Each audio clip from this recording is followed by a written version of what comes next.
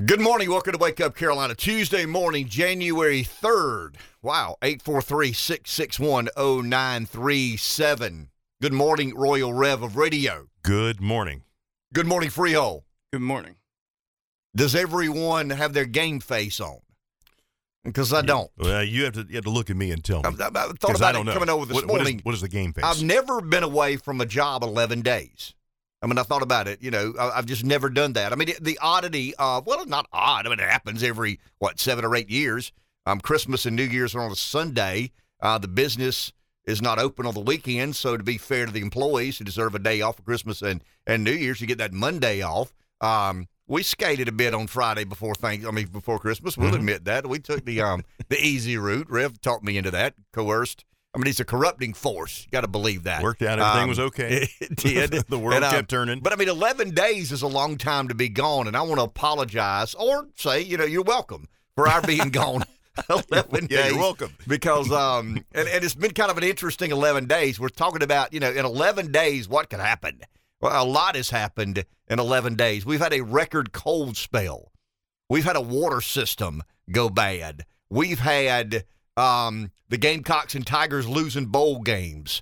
We've had Christmas. We've had New Year's. We've had, a horrific moment in the day of the NFL last night, which is still kind of branded or emblazoned upon my psyche to see what happened last night. My boys and I were sitting around the fire New Year's Eve. We went to the beach. We're sitting around a fire New Year's Eve. It wasn't real cold, but if my kids can build a fire, I mean, I'm convinced of this. It's the country boy in them. You know what I mean? I get it. We're all country boys are all borderline pyromaniacs.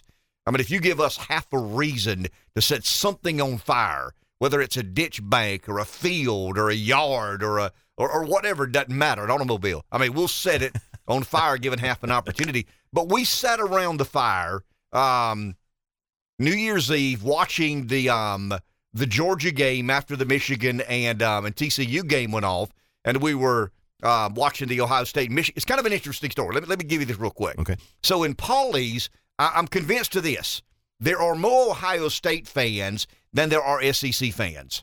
We talk about the growth along the coast. Freehold would be an example of that. His family migrated to the coast of South Carolina from the land of unpleasant weather. So I hear this commotion across the street, and there's this guy that has a home. He lives there. The majority of people who live where I or have homes where I stay, they live there. I mean, they're full-time residents. So I hear this commotion, this stirring about across the street, and it dawned on me, we're streaming the game. They apparently were not. So they're 7 or 8 seconds ahead of us. So when TCU did something good, we knew it before we saw it on our television because they were Ohio State fans pulling against Michigan and waiting on Ohio State to play. Kind of an unusual feature there. Mm-hmm. So I'm in South Carolina, and there are more fans pulling for Ohio State than Georgia in my direct vicinity or immediate vicinity. And but anyway, we're watching the Georgia game, and remember the targeting call to the back of the end zone? The Georgia player did not get called for targeting. Knocked, I think, Marvin Harrison Jr. out of the game. One of my boys said, I really believe that we're going to watch a guy get killed one day playing professional football. Why do you say that? I mean, I'm trying to provoke it. Why do you say that? Well, I mean, just they're so big and fast now. I mean, it's like two automobiles colliding one with another. You've got 6'5", 250-pound men who can run 4.40s. The amount of force and inertia they bring when they, run into another equally sized or athletic human being. I mean, it's like two Volkswagens colliding, and people die in car wrecks every single day. And I'm telling you, I was on a group text last night with a good friend, big Buffalo Bills fan from up north, families from up north. He moved down here. But he said, are you watching the game? Yeah. And I immediately said, it looked like the guy died. I mean, it really and truly did. And we have found out he's not dead. He is in dire straits. He's in critical condition with some sort of cardiac injury. Cardiac arrest on the he field. had a heart attack. And, I saw Twitter. I mean, you got to be careful on Twitter. And everybody knows everything, and myself included. But there were doctors saying there's a certain condition when the heart receives such a traumatic moment of impact it can, if it's in the right cycle of beating, it can become a devastating and lethal injury. So, we're all praying for it. I think it's Damar Hamlin is his name. We're 24 years old, 6th-round draft choice from the University of Pittsburgh. So we're all thinking about praying for the kid who got injured in a way I've never seen on a football field. And we're texting back and forth last night, and I actually texted my boys. I said, remember what we talked about New Year's Eve. Rev, when you play football, and I played a lot of football growing up, when you play football, you accept the fact that there's a chance to get injured. Dying doesn't cross your mind. The threat of losing your life is not on the table. It is with IndyCar racing. It is with Formula One racing. It is to some degree with NASCAR. NASCAR has gone, I think, overboard with safety, but who am I to say? I don't drive a car 200 miles an hour around a track with a bunch of other cars around me. But Formula One and IndyCar have always had the mystique, if you want to say that, of, hey, this could be the last time you get in this car. They hug the wife. They hug the children. They get in that flying, or it's a ground-ridden rocket is what it is. It's a rocket. What do we say about lift and thrust and propulsion? Mm-hmm. I mean, airplanes are designed to get off the ground. Some of these Formula One and IndyCar, they're jets designed to stay on the ground. The downforce, the spoilers, and wind effects or ground effects and all are designed to keep these cars on the track instead of flying up in the air. But when you play football, it's a rough game. It's a game that could potentially, your career could end on the next play, right? Something could happen to a knee, a hip, an arm, the head. That massive head trauma. But you just don't think about dying. Nobody thinks a football player is going to ever die because of an injury he sustained, on the field. But it looked last night like that had happened. Thank the good Lord in heaven it didn't. And thank the good Lord in heaven that there is I guess, Rev, any report of the guy still living. From what I'm reading, they intubated him. They had to do something. I'd get way over my head or way out over my skis if I tried to explain what they're trying to do. But they came to the University of Cincinnati. They're the only hospital in the vicinity. You would know better than I. You're from that area that has a level 1 trauma center. Yeah, that's what I heard. It's changed so much since I lived there. But level 1 trauma center means, hey, we got to get this guy some real serious help. Yep. He's in serious condition, and we've got to get him some serious help. And I came in here prepared to talk, for a few moments about the Gamecocks and Fighting Irish and the Tennessee Volunteers and Clemson, and we'll get there. But I'm telling you, when a human being appears to be in that condition right before your very eyes in a sport that you love, it upsets you. It really upset me last night. I'm as big a football fan as there is.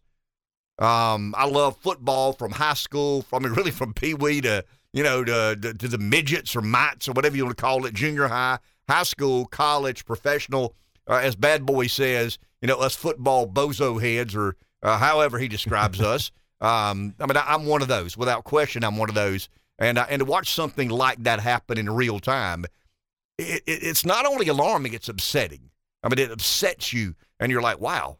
But I go back to the conversation my kids and I, my boys and I, my daughter was down in Jacksonville doing her thing, Rev, with you. Because I think you made the trip. I did. Now, Rev's got a rant, and I'll let him get the rant off his chest, and he can blame whoever he wants to blame. But I gathered from people who made the trip down south. Mm-hmm. So once again, let's get this straight. I don't know how many of you love the Buffalo Bills or the Cincinnati Bengals. But if you're a football fan, what we saw last night was terribly upsetting. Once again, I believe that every football player who has ever put those pads on understand there's a chance that the next play could be your last. I think every football player from high school on up has always accepted that the next play could be my last. But nobody thinks about losing your life on the football field. And now IndyCar drivers do. Formula One car driver, race car drivers in general. They accept that as part of when the wife reaches in the car, hugs the driver, that there's this unspokenness, but it's a reality. You may not get out of that car. Dale Earnhardt Sr. It's happened a lot, Formula One IndyCar in particular, because once again, they're driving rockets designed to not fly, but rather stay on the ground. But that was what changes about football today? I don't know. I don't have any idea. we went from a 5-minute break and time for here's what I think happened. I think the NFL is a business, and they let their business bravado take precedent over their sincerity, and they basically ordered the teams to warm up for 5 minutes and resume play. And I think both organizations said, no, we're not playing a game, not knowing if one of our brothers is dying on the field. I mean, we just had a guy resuscitated, CPR and AER, all these things, AEF.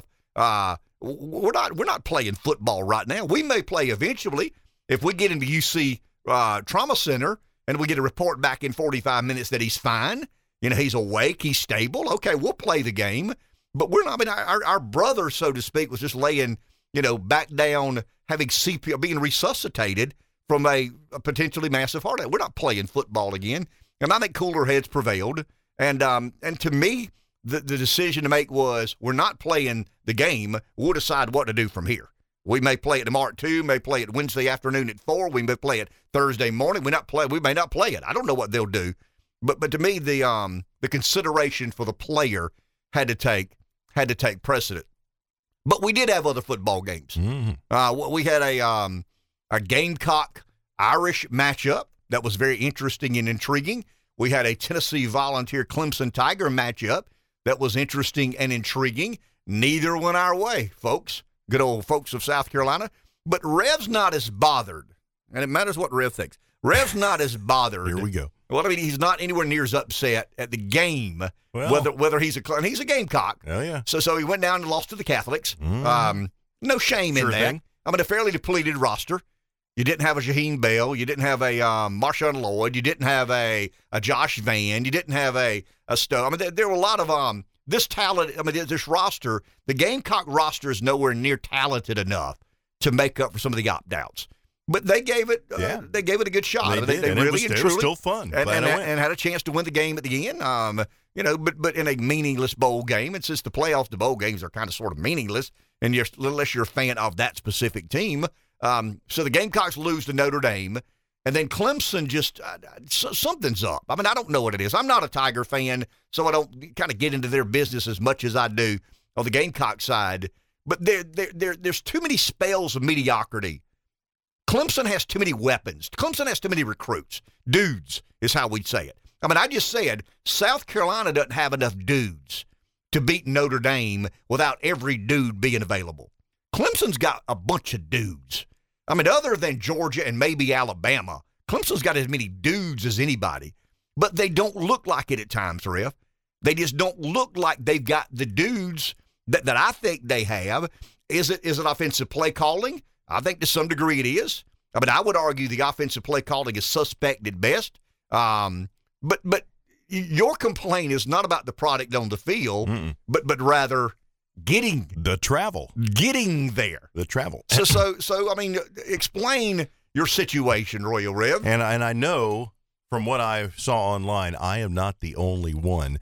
I traveled actually the day after Christmas. On Monday, I went to Orlando to visit my mom for a few days.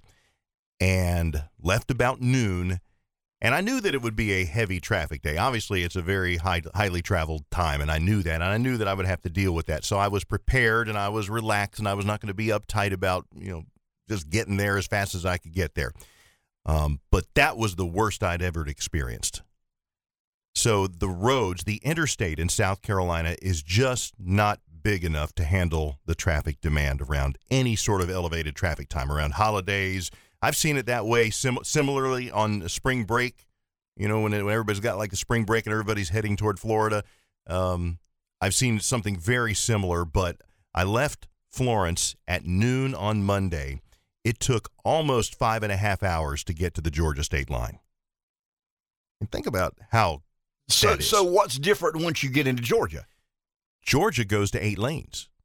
So we have 4 lanes in South Carolina all the way through the state. 2 and 2. Right. 2 going north, 2 going south. And it's pretty easy for me to speculate what's happening. It's just the traffic demand. So if you're going south on I-95, it's not until you hit the I-26 interchange as to when the traffic just changes, because there's a line of slow traffic coming off of 26. And remember, it's being fed from anywhere north and west. So coming down 77 to 26, coming across 26.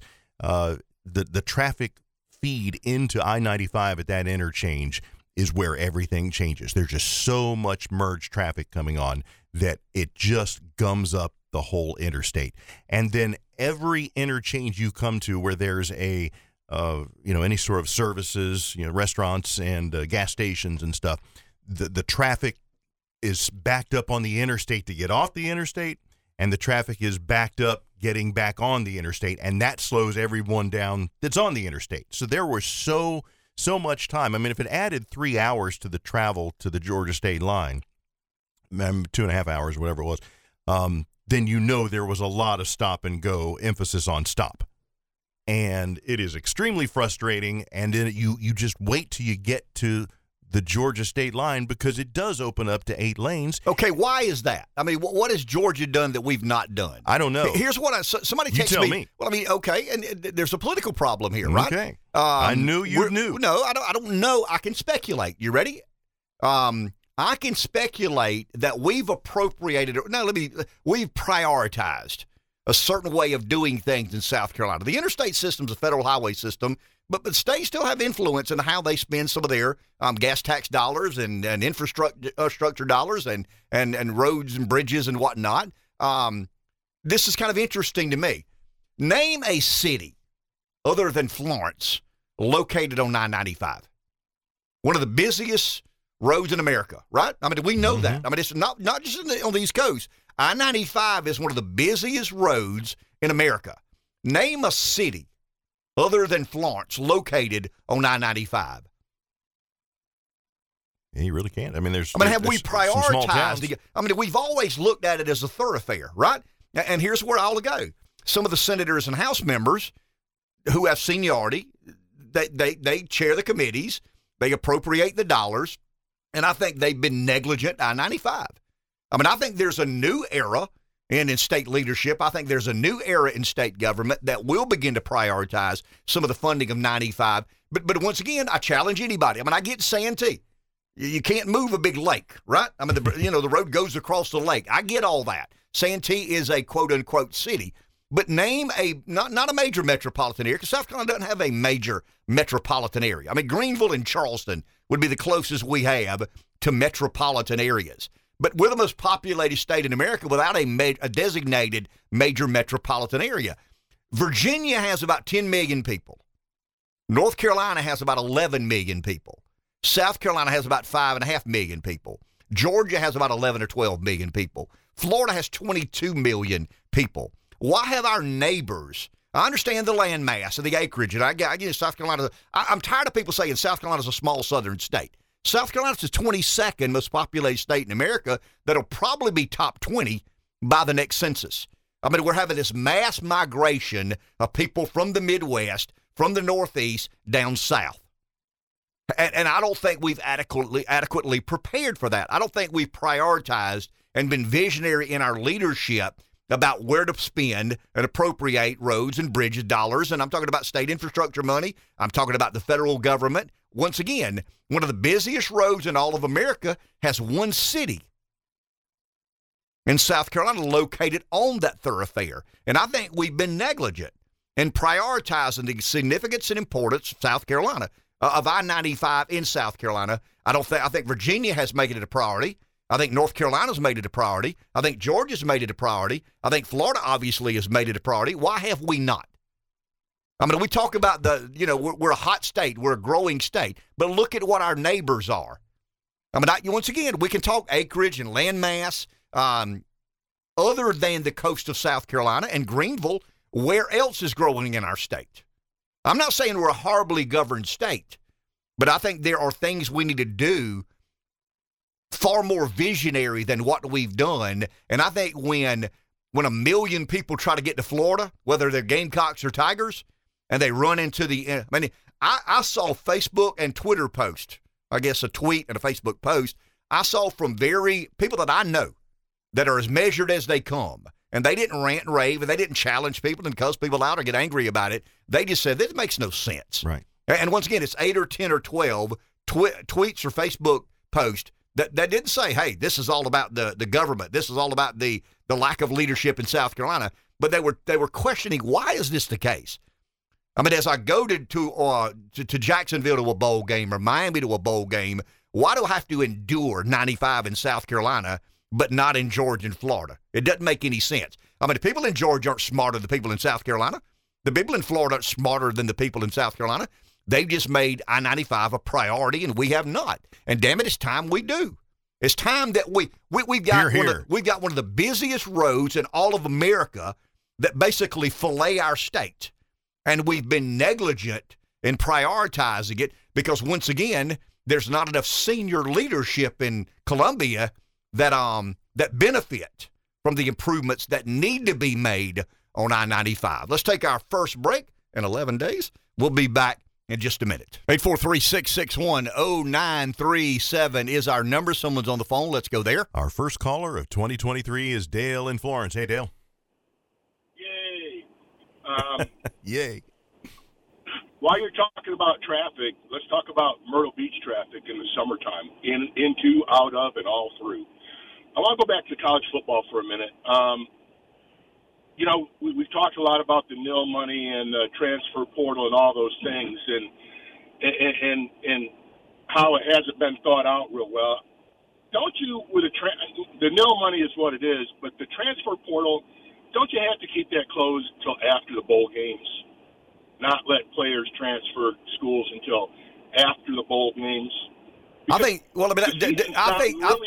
Yeah, I think the biggest change coming will be to the transfer portal. I mean, they've got to get that. The Supreme Court has clearly said that players have a right to get paid. Now, we can debate how to compensate and do they have to do work to get the money, but I believe the transfer portal must be immediately revisited and modified to provide a better product to the consuming public. Especially with the amount of money they're charging for these bowl games. And like you guys were talking to, people have to travel to them. And you're going and then a third of your team's not playing, your regular season team is not playing, and people are just going to quit. I mean, they're going to quit going to the bowl games because there's not a good product out there. You guys have a good day. Thank you, Dale. Appreciate it. Well, I mean, I've said it before and I'll say it again. College football is not a good product. I'll give you an example. I use my family. Every member of my family are devout Gamecock fans. I mean, my neighbors, every member of their family are as devout Tiger fans as we are Gamecock fans. When we leave on Saturday, we've got every Gamecock shirt imaginable. We got flags flying. They're going to Death Valley. They've got flags flying. They've got orange. We've got garnet. But I'm telling you what's happening in particular to young people. Young people are fans of the school they were brought up cheering for and the NFL. In other words, all three of my kids are Gamecock fans and then NFL fans, and then somewhere a long way down the road, they're fans of other college football games. If you asked my three kids who were raised around college football, both my boys played football. My daughter's a student at Carolina. So we'd be the typical, Gamecock family. They all want to go to Columbia. They all want to watch the Gamecocks play. They want to beat Clemson as bad as I do. But on Sunday, they're not checking to see whether Mississippi State beat LSU or to see whether Maryland beat Purdue or whether North Carolina beat NC State. They could care less about that. They have zero interest in that. They're far more interested in the National Football League. So they're first, and I'd probably hate to ask this question to my kids. Do you like the Gamecocks better than the National Football League? Because I'm afraid if they were honest, they would lie to me, I'm sure, just to be kind of loyal to Dad. They'd say, oh, Dad, we love the Gamecocks like you do. You know you brought us up being Gamecock fans. We'd never do that to you, Dad. But if there was a truth serum and they had to answer you honestly, they'd probably say, Dad, we like the Gamecocks, but we love that NFL. It's just a better product. I mean, it's promoted better. It's better entertainment. It's just, obviously it's a better football product because the best players in the world get drafted to the NFL. But the NFL has a commissioner. It has divisional play. It's not, piecemeal together here, there, and yonder. You don't have the SEC trying to claim their turf, or the ACC trying to claim their turf, or the Big Ten and Pac-12, or the regions, and all these other sorts of things. You got part-time officials in college football. You got commissioners who are motivated by things other than the quality of product on the field. And I think the National Football League has a singular focus on parity of the game, competitiveness of the game, how many teams are still remaining viable for the playoff hunt. Think of this, Reb. Who had the number 1 recruiting class in America this year? Alabama. Who had the number 2 recruiting class this year? It's like letting the Green Bay Packers draft first every year. Or, the Packers be a bad example because they're 8-8 this year, but you know where I'm headed. Yeah. I mean, it'd be like letting the Buffalo Bills and Cincinnati Bengals draft first every year. I mean, the rich get richer, and there is very little parity. You got a 14 playoff system. I know that changes to 12, but the NFL, college football has been a poorly managed sport. And the reason they've got their butt over a barrel is they were arguing over turkey sandwiches and whether a kid can get a baseball cap or not. And the name, image, and likeness came along. And that ain't going back, guys. That genie ain't going back in the bottle. I mean, I was in a debate over the time we were off about, I don't like it. I don't like it. I don't like it. I wish it was the other way. Stop with that. I mean, Supreme Court has already spoken. The performer has a right to get paid. Now, we can debate how much and how, but I think transfer portal, I think some of the other intricacies of the changes in college football. If I were a college football king, I'm not. It needs a commissioner. I mean, college football needs a person who creates a vision, maybe a commissioner with an advisory committee that points the sport in a certain direction or other. The National Football League will have at least 6 good football games every Sunday. College football has hundreds of bad games. I mean, LSU beats Louisiana Monroe by 60 points. Clemson beats Furman by 50 points. The Gamecocks beat Ball State by 40. Who wants to watch that nonsense? I mean, it's a joke. There's not much of that in the National Football League. It's all about parity. It's all about competition. It's all about intriguing storylines. Nearly every team in the National Football League are still eligible for the wild card, during the midseason point of the football season. It's just a better product. It's run better. And I say the college football mafia is fighting for its dear, the tacky Blazer Club. I mean, it existed a long time to screw up we had playoff games and then more bowl games. I mean, how dumb is that? The only 2 games that really matter in determining a champion are played Saturday night.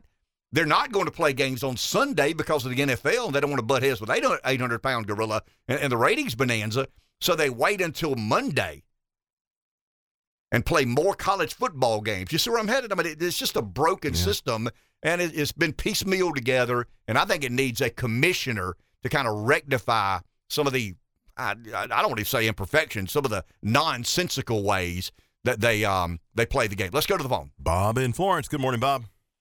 Good morning, y'all. How y'all doing? Hey, sir. How are you? All right. I just like to say the NFL, their overtime really sucks. It's a luck of the flip of the coin, basically. College has got the best overtime playoff. Just steady getting us, keep a good game going. Thank you, sir. Appreciate it. I don't disagree with that. I think college football has a better overtime than the NFL, but that's about it. I mean, the NFL is, and I love football, guys, and I'm partial to college because I grew up going to games in Columbia. But I'm telling you, the quality of product in college, I mean, it's not even close to how good the NFL is. Let's go to the phone. Jay in Hartsville. Good morning, Jay. Yeah, can you hear me? Yes, sir. Yeah, the problem with the transfer portal is the NIL. Obviously, NIL is not going anywhere, but you can't have the players wait until after the bowl games to declare for the transfer portal because you have that early signing period. Mm-hmm. And coaches have to know what players they've got to go after, partially based on who's declaring for the transfer portal. And the NIL, what it's doing is, whether people want to admit it or not, there is tampering going on, and colleges are getting in contact with players who are on teams and saying, look, if you get into the transfer portal, we've got this NIL deal waiting on you. And whether you like it or not, NIL, like you say, is here to stay. So South Carolina's got several NIL companies. Well, I say companies, but entities, Garnet Trust, Carolina Rise. So you can't complain about it and then not contribute to it so that South Carolina is competitive with NIL and can attract the top-tier recruits. so that we can have the depth chart necessary to compete with the Notre Dames and the Ohio States and the Alabamas at some point in the future. Jay, let me ask you a question. What about an NIL deal that forces you to play in the bowl game? That could be possible. I think a lot of the college coaches want the federal, Congress to implement rules, because the NCAA just threw this thing to the wind and set no parameters for it at all. And so now we've got to hope that Congress steps in, and that what you say is a possibility, or have the deal structured to where if you leave the school, then either you've got to pay some of the money back, or the deal that you've signed is null and void. That could be something. So I like your idea, but yeah, there are some things that could be done. I know this for a fact, and we're probably reading some of the same stuff, and I got a couple of folks up there that I speak with. University of South Carolina's scrambling right now. They're behind in NIL. Clemson's behind in NIL, and when someone comes and tries to poach one of your players and says, like Jaheim Bell in Florida State, I'll give you an example. Florida State goes to Jaheim Bell and say, hey, we're here, you're not 100% happy at South Carolina. I'm not. Declare for the portal, we got 2 deals waiting on you in Tallahassee as we speak. That's kind of the way the game is played right now. And if you don't have, a fund set up, if you don't have money in the bank, so to speak, to answer what Florida State is trying to do for Jaheim Bell, he walks. And I get it. If he may love the Gamecocks, he may love the coaching staff, but if somebody offers him $10,000 a month to play college football, he's more than likely going to walk and become a Seminole. That's happening a lot in Columbia. I can't speak to Clemson because I'm not as close to that program as I am to the Gamecocks, but I know for a fact that 3 players in particular at South Carolina are right now waiting on the Gamecock NILs to answer some of the solicitations made by competing teams. Oh, for sure. And, when Park Avenue got suspended by the NCAA, and I suspect that some of the Blue Bloods didn't like the fact that we had Park Avenue and they didn't, right? So that was, $2 to $5 million right there? $2.2 million. Yeah. That is now unavailable until all of that gets squared away. So, unfortunately or fortunately, however you want to put it, now we as fans have to step up. Like I joined Carolina Rise. It's $18.01 a month to help with the NIL deals for the student athletes. To me, that's a small price to pay as a fan to, hopefully help produce a better product on the field, so that we can go to these playoff games and root for the Gamecocks. So it's a bad situation that's only going to get worse if we don't get some parameters in place. Very well explained. Thank you, Jay. Appreciate you calling. Take a break. We'll be back in just a minute. We're talking about getting to the football game. When you go on 95, one of the busiest roads in America, and I'm arguing it's been neglected. It's not been prioritized. There's not been a visionary approach to infrastructure. Something's wrong in South Carolina. We could argue. You asked me during the break, what do I think the problem is? The governor of South Carolina is weak. The overwhelming majority of political yank in South Carolina resides in the 2 chambers. The House and Senate. Senate in particular, I can speak to because I presided over the Senate, and I had a kind of an up close and personal look at how they conduct business. I'm not saying senators are bad. And you're talking about the governor's office and the way the power is structured in the state. It's a weak governor. We have a very weak governor. The only person weaker than the governor in South Carolina is the lieutenant governor. The political horsepower resides in the Senate. So when you look at, I went online just a second ago. I-95 runs through Jasper, Hampton, Colleton, Dorchester, Orangeburg, Clarendon, Sumter, Florence, Darlington, Marlboro, Dillon. If one of the busiest roads in America run through those counties, why are those counties so distressed? Why is it the corridor of shame? What has South Carolina done as it relates to economic investment in some of those counties?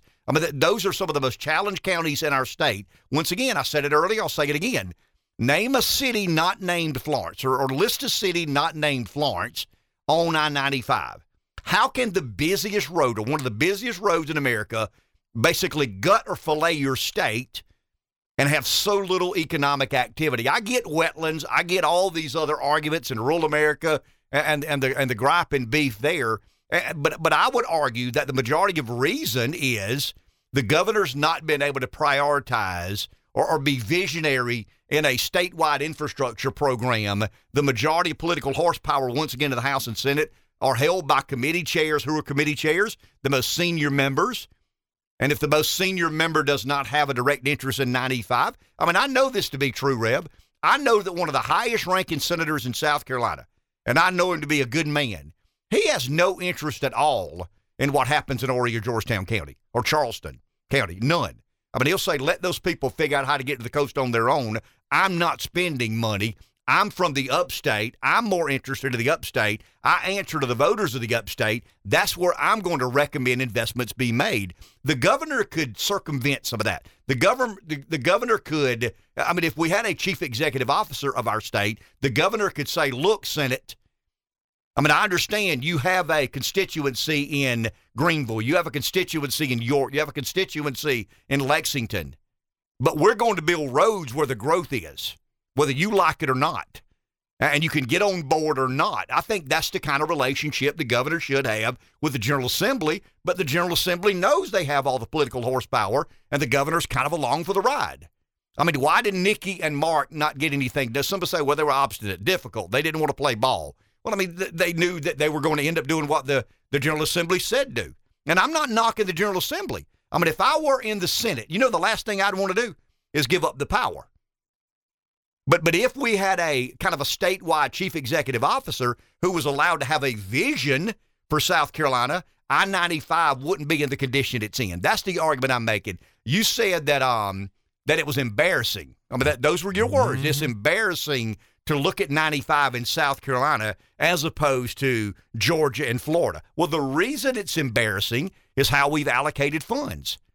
And the governor has very little say in the statewide vision of where the improvements and enhancements should be made. And once again, if I'm a senator from Greenville and I don't have to worry about how people get in and out of the beach or Mount Pleasant or Charleston, then why do I worry about it? But if I'm a governor and my obligations are to the constituency that is everybody in the state, I just think that's a better way to execute an infrastructure plan and funding and appropriating dollars to basically enhance or improve our state's infrastructure. And I'll say this, not only about the interstate, the fact that it's 4 lanes and there's just too much traffic for the 4 lanes. When I was coming home from the bowl game late on Friday night, I hit a pothole that I thought knocked the wheels off the car. But you're a chronic complainer, and people know that about you. I try not to. But listen, that for anybody who's driven on I-95 over the last week or two, I mean, you know what I'm saying. Am I making sense? Well, sure. I mean, if you are a senator from Greenville, why would you care about 95? I mean, in all honesty, I get the altruistic nature of government. Okay, bank on that and show me where that gets you. No, the point I'm trying to make is if the governor had a larger say in how we appropriate taxpayer dollars in the name of infrastructure, I-95 would be equal to North Carolina, equal to Georgia, equal to Florida, but we don't.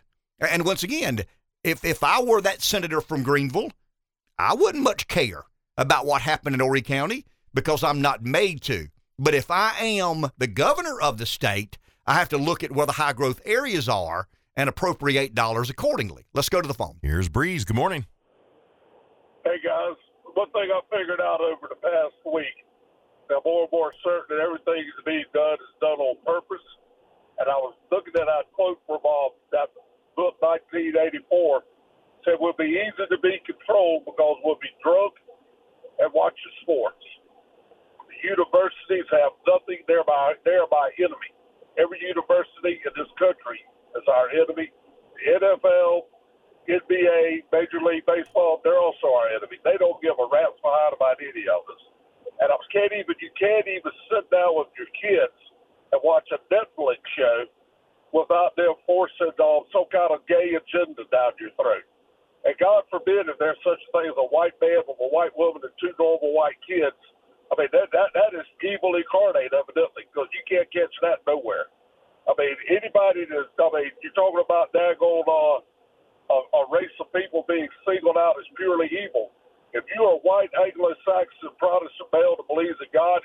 to a white woman with 3 kids, man, you can forget it. You couldn't sell daggone. You couldn't sell nothing. There's no ad agency on earth hiring you right now. And I'll tell you another thing too. I'm sitting there watching what's going on. We're printing money because we've spent all the money that we did have. We're raising interest rates at the same time, and then we're turning around and getting. Does anybody? Here I am with a Citadel education, and I got enough sense to know that if you're printing money you don't have, it's just you're making the money worthless. You put more and more money out there, and government is the one that does that. And then you look around and wonder why you have inflation. You put taxes on daggone crude oil. In 2023, they've added taxes to all fossil fuels, and also they're going to add a tax on the stock. And then you tell me they are intentionally trying to destroy this world, and at the same time now they want the daggone mask everybody up. And if you don't think this has been biological warfare, you're another idiot. And they made us all weaker with these daggone jabs. I said, nobody's got an immune system anymore. And everybody's sitting there daggone, get drunk every night and watching football and say, hey, everything's all right, man. I'm drunk and I'm watching football. Man, we are clueless. Thank you, Breeze. Appreciate that, my man. 843-661-0937 is our number. We're talking about 2022, the year that was, 2023, the year that will be. I read a lot over the weekend, not as much during the week. I kind of checked out, but over the weekend when I wasn't watching football, and I was watching football and enjoyed every second of watching football. But I started reading these articles because I'm trying to, once again, guys, the micro and the macro. What are the macro? I've said for a year, probably more than a year, that debt and energy. Debt and energy are the macro issues that we better get right. For the first time in a long time, I'm hearing some official voices expressing concern about electric vehicles. I don't know if you saw this or not, no. But the chairman of Toyota Motor Company, I want to find this article because I don't want to misspeak here. I thought I'd printed it off, but I hadn't. But Toyoda, Mr. Toyota, who is the chairman of Toyota, Toyota Motor Company, is basically arguing that that we're making some pretty serious mistakes when it comes to the aggressive investments in other words, states. Guys, in 2030, in 2030, Germany. Is it Germany or Finland? Might be Finland. Don't quote me on this. But there's a nation other than America that says by the year 2030, the sale of a car with an internal combustion engine is going to be made illegal. That's 7 years. I thought about this a little bit when I started reading stories about electric rolling blackouts on Christmas because of the cold temperatures and the demands on the electric grid, right? But we've made these investments in things that, we could argue about little theaters, and we can argue about performing arts centers, and we can argue about libraries and community centers and homeless shelter. All of those are fair debate. I have an opinion. It's more conservative and less government inclined than yours, but I get it. I understand that there's a fair debate about, this library or that library or how much money we should spend on the convention center. We'll always, should the hotel have been attached to the convention center? They made that mistake 20, 25 years ago. But when the cold spell hit, we saw how vulnerable we can be. We had rolling blackouts in South Carolina, not because we had 0 degrees, but we had, 17 or 18 degrees. We had a situation with our water system. This will really lead me. Well, here's what we've done, guys. We've been negligent. I wrote down this morning, I think Breeze is right. I think people have generally decided not to trust much of anybody they historically have had trust in. That whether it's the CDC and the vaccine, and I think we'll find out things this week about how dishonest Fauci was. Rev, there's one thing in being wrong. When people make tough decisions, very often they make a wrong decision. You have, I have, everybody does. If I've got 10 difficult decisions to make, I do good to get 6 right and 4 wrong. I mean, that's just, I mean, I'm not perfect. I don't profess to have perfection. I just don't. I get things wrong. I make mistakes. I make a lot of mistakes in my life. But the CDC, I think what we're going to find out, intentionally misled, didn't make a mistake, didn't just try to get it right, and here we are realizing how wrong we got it. Let's use the water system in Florence for an example, or for a brief period of time here. So we had some colder than normal weather over the holidays for a longer period than normal over the holidays. And we had all sorts of problems. We had leakage. We had pressure loss. We had certain areas that didn't have water. Now, once again, stick with me because I'm going to end up at the macro. So why did we have those problems? I mean, are taxpayers not paying enough money? Is the water bill not expensive enough? I mean, that's the argument I heard made. I mean, I read several elected officials on Facebook and Twitter saying we need $400 million more, or $250 million more, or $100 million more. Well, guys, when some elected official proposes to you that a tax increase is necessary, that they're basically saying the bureaucracy is not to blame. We didn't have enough money. Had we had enough money, we would have maintained this water system. Had we had enough money, now once again, some of the energy issues are different because, once again, that's the private sector. I mean, the government doesn't run the electric grid. I mean, I understand that there's a coexistence that is forced between the private sector and government when it comes to providing electricity and who subsidizes this and where do you build a substation, how many megawatts or kilowatts or gigawatts, or the government has a hand in the regulating of the power industry. But let's go to the water for a second. So if you're an elected official and you say that the answer is $200 million, that the reason we're in this situation is we've not maintained the water system as effectively as we should have, and if we had more money, we could. I mean, that's an argument. So what? I mean, if you're asking the taxpayer for $200 million or an increase in the water bill, you're basically saying in all these years, we've not had enough money. Well, it's hard for me to be convinced that we didn't have enough money when we've done all these other things that aren't vital. They aren't part of the critical infrastructure. Once again, I'll debate homeless shelters. I'll debate convention centers. I'll debate hotels attached to convention centers.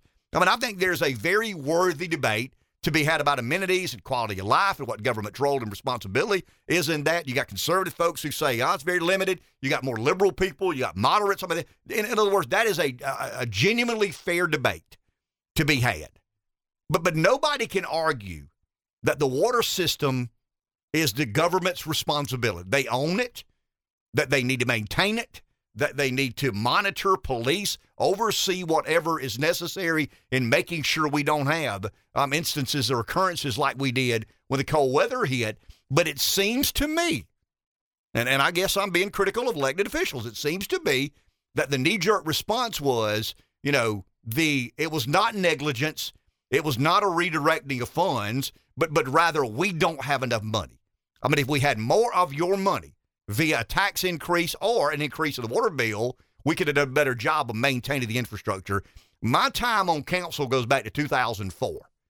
In 2004, it was reported to me as someone who asked, because I inquired about some of the potential problems with our water system, and negligence was an issue then. You've got to maintain the critical infrastructure. When you build a library, when you build a museum, when you build a convention center with a hotel attached, after you're damn sure your water system is sound, after you're damn sure that the electric grid or your role in interacting with the people who provide power is as it should be. I mean, that's when you go to the extra amenities. See, nobody likes to get in the muck and the mud and fix water pipes and water lines because nobody gets a gold shovel, and there's not a big announcement, and there's not a celebration about another industry coming to town. Or look at what we've done to the quality of life department. No. And we've been unbelievably negligent in repairing or maintaining our water system for many, many, many years. And here's where I go to the macro. I'm the one that puts this on the table when nobody else will. I think there needs to be a serious consideration of consolidating local government in Florence County. I mean, I'm convinced of that. I've studied it. I've tried to understand it. I've done this for about 10 or 12 years. And I believe that the water is the central issue. The city owns the water department. The city is the only provider of water in the entire county. I mean, if you live in the county and you want a tap, you're going to pay about twice as much. You're going to pay about, not quite twice as much. You're going to pay more for your water bill. In other words, the water costs a county resident more than it does a city resident. The tap fee costs a county resident more than it does a city resident. Why is that the case? Well, the city has the water. The city's loyalty is what? To city residents. What is the most enticement or the most enticing feature of having water when it comes to annexation? I mean, if you're a developer and you want to build 50 or 60 or 80 homes, why wouldn't you annex into the city? You see where I'm headed? And I just believe that right now in Florence County, and city council members will never go for this, and I understand it. I mean, if I were a member of city council, I wouldn't go for it either. But I think there's a strong case to be made because of the uniqueness of the water system in Florence for consolidated local government.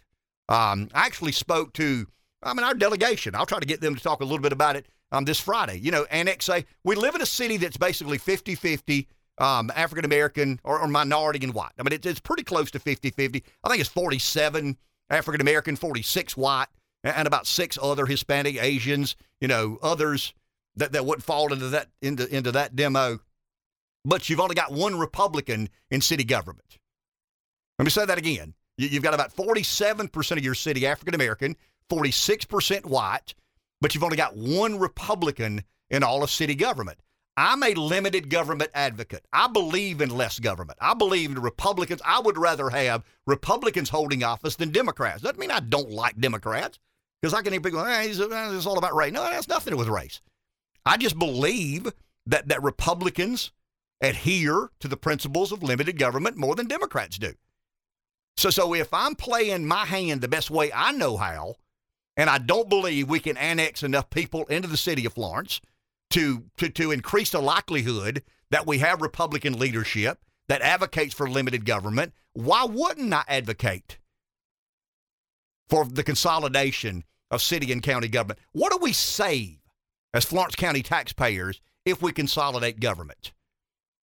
I mean, if you had a county-wide police department, a county-wide water system, 9 elected officials representing each and every, the cities hates that. I mean, and I get it. They should. I mean, they should want to come on the radio show and argue with me about why that's a bad idea. And they're certainly invited at any time. I mean, any city council member that wants to come on this radio show today, tomorrow, or the next day and argue with me why I have a bad idea, I mean, the invitation stands. I'd love to have city council members come on the show and explain why my idea is a bad idea. But Florence has a very unique situation with its water.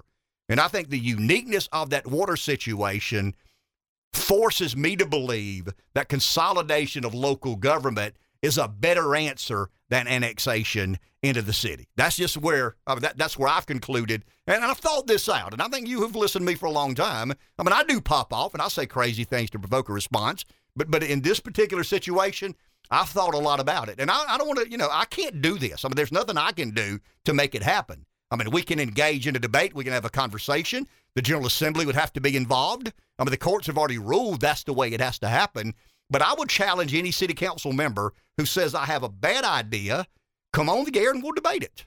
Take a break. Back in a minute. 843-661-0937. I want to get back to that in just a second, but let's be respectful of Ryan Schmelz's time. He's with Fox News Radio in our nation's capital. That is where the president won't be today. He'll be in Kentucky with an event with Senator Mitch McConnell. We don't see a lot of bipartisanship unless there's some natural disaster, national emergency, and they kind of rally the troops, circle the wagon, so to speak. This is a bit unusual. And Ryan, we think, I mean, you correct me if I'm wrong, this is to recognize the $1.7 trillion infrastructure package or the omnibus bill. Right. Infrastructure is the one that they're most likely going to be focusing on. Now, to be clear, this trip's going to be happening on Wednesday when that's when the departure's going to be going down. Mitch McConnell's got to deal with some congressional ceremonies today, as we should say, with Congress getting kicked off today. But yes, so mostly this is supposed to be a message of bipartisanship. Keep in mind that Leader McConnell and President Biden have had a working relationship for decades now in both Congress and when Biden has been an executive, either as vice president or president. But, there's a bridge that's going to be under that the Department of Transportation just awarded $1.635 billion for construction, and it's a companion bridge to the Brent Spence Bridge there in the Cincinnati / Kentucky area. And it's been McConnell kind of declares this to be a crowning accomplishment for the infrastructure bill. That's very interesting in a Republican Party where Mitch McConnell is largely unpopular. He meets with the presidents. I don't want to say it's in your face, but there's an optic there that won't make many Republican voters happy. Ryan, thank you for your time. Appreciate that very much.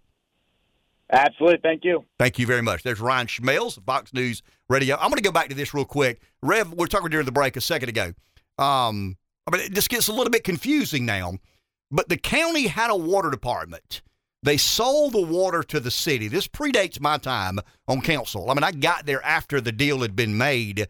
The city basically buys the system from the county, and then the county gets reimbursed in annual payments. The payments are, equally divided amongst the 9 council districts, and then it's up to you to decide where you want to make the investment in infrastructure. So basically, you're giving the city back the money to invest in rural water wherever they choose appropriate.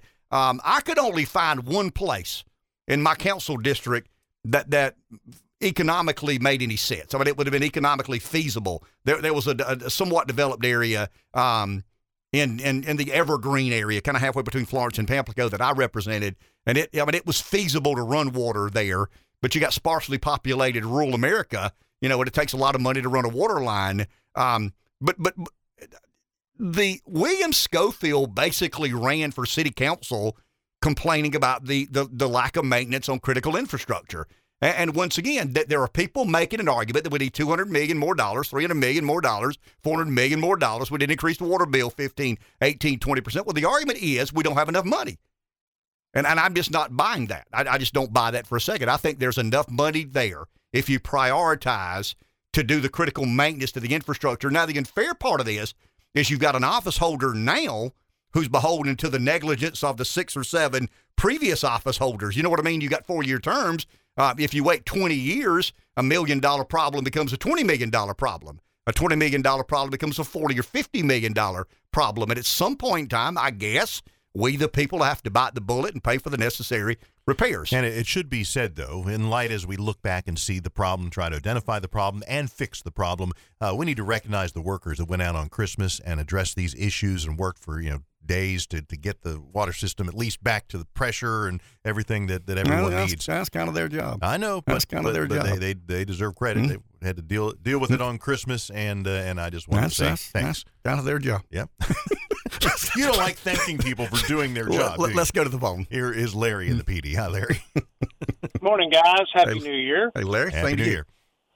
So don't get offended because I'm saying this as a joke, but I'm going to compare you to a Democrat this morning. Ooh. You're right about what's wrong, but you're wrong about how to fix it. That's the typical Democrat. If you take your logic and continue to go further and further with your line of thinking, you're making an argument that the federal government should take over everything. Not at all. Well, if small local government is too ineffective and too inefficient, and we need to move it up a level to the county government, what would stop the state from saying, you know what, these counties are just too divided and too fractured, and they're using their money poorly. If we consolidated all that money in Columbia, we could do a better job. But I think that, I understand if you play it out to the extreme. I'm not playing it out to the extreme. I think that because of the uniqueness of the water system in Florence, and I'm familiar because I served on county council, because of the uniqueness of the water system in Florence, it is a very viable process to try and work through as to whether we need to consolidate city and county government. I don't say it works everywhere. But everywhere doesn't have the uniqueness of our water system, and because of that, I think it makes us a likely suspect for consolidation of local government to be a cost saver to the taxpayer. So how about this? Why wouldn't and at the beginning this may sound a little less efficient, but what about maybe a self-governing water and sewer authority that's under the administration of both the city and the county. That could very easily be on the table. I think that's something to consider. That might be something to look at. But the one thing I want to say, and you're right about it, is that the city can't fix our water system, or they failed to fix our water system. But I guarantee you in their budget, they've got vans to take people who don't have cars back and forth to Walmart. Mm-hmm. Because God forbid. So I think about a guy who buys an apartment complex, right? And in that apartment complex, there's a dishwasher, there's a garbage disposal, there's a water heater, right? He charges a certain amount of rent. And every night he hires somebody to bake a cookie to put at your door so that when you get home from work, you have a fresh baked chocolate chip cookie. Well, that's really nice, right? But then 5 years from now, when your dishwasher breaks and he says, I'm sorry, I don't have the money to replace that dishwasher. I spent it all on buying you cookies. Didn't you like your cookie? Well, I really did. But man, if I'd have known that those cookies were going to cost me my dishwasher, I wouldn't have asked for them. And that's what happens sometimes with these local governments is they start providing too many amenities, and they don't let the people know, oh, this is going to come at the expense of something else later. We think, oh, well, the government's got a surplus. Not only are they taking care of all these important things, man, they've got all this extra money and efficiency to bake us cookies and drive us to the store and make sure somebody comes by and brings us lunch at our doorstep. We're going to have to make a decision to ease off some of this social amenities that we provide for a very, very small group of people, but we spend a very, very large amount of money on it. See, and Larry, and the reason I find you so relatable, and I mean this in the most complimentary fashion, I think I understand your philosophical bent, but you have to accept a level of pragmatism. We're going to have to fix the water. It doesn't matter if it's our fault or not. I mean, you and I are going to have to participate in helping fund whatever it takes to fix the water. So we've got this philosophical bent about us, but we've also got this pragmatism that forces us to say, okay, we can't let the water lines leak every time it gets cold. We can't let the water pressure go to zero every time we have a cold snap. But how do you square that up with the $200 million that we may need? You know, because you can't print. I mean, we're not the federal government. You can't print money out of thin air. I mean, the money comes from somewhere, and I think that's the point you're making, and I think it's a very valid point. So my thing is what is the give for the take? All right, government, you want to take more. We know what got us here, and you can pretend that it doesn't exist, but we know what got us here. So what is the give, government? What are you going to give for this take? What are we going to give up? So that you show us how this is never going to happen again. Because we're not going to come back and revisit this 5 years from now and need another $200 million and another $200 million and another $200 million. Show me the plan that says not only are we going to fix it, but here is how we are going to be able to maintain it in the future. Because one without the other is meaningless. Well explained. Thank you, Larry. Appreciate that. And Larry's right. If you play my argument out to an extreme, you end up with one government. That is a federal government. And, you know, the U.S. Senator is like king of the state of South Carolina. I mean, but I don't want to play it out to the extreme. The point I'm trying to make, because of the uniqueness of the water situation in Florence County, and by that I mean the county selling the system to the city, I think it's unfair to county residents what they have to pay for tap fees, what they have to pay in a water rate. And I get the city. Look, when I complain about something and I say something's not right, it doesn't mean I don't understand it. I understand all of this. And I've even said if I were on city council, I'd probably look at it this way as well. I'm not on city council. I'm a radio show host. We have 4 hours to talk about things and to provoke or try to inspire conversations about these issues. So when I say, you know, that I think we should pursue or explore would be a better word. We need to explore whether or not consolidation of local government makes sense or not.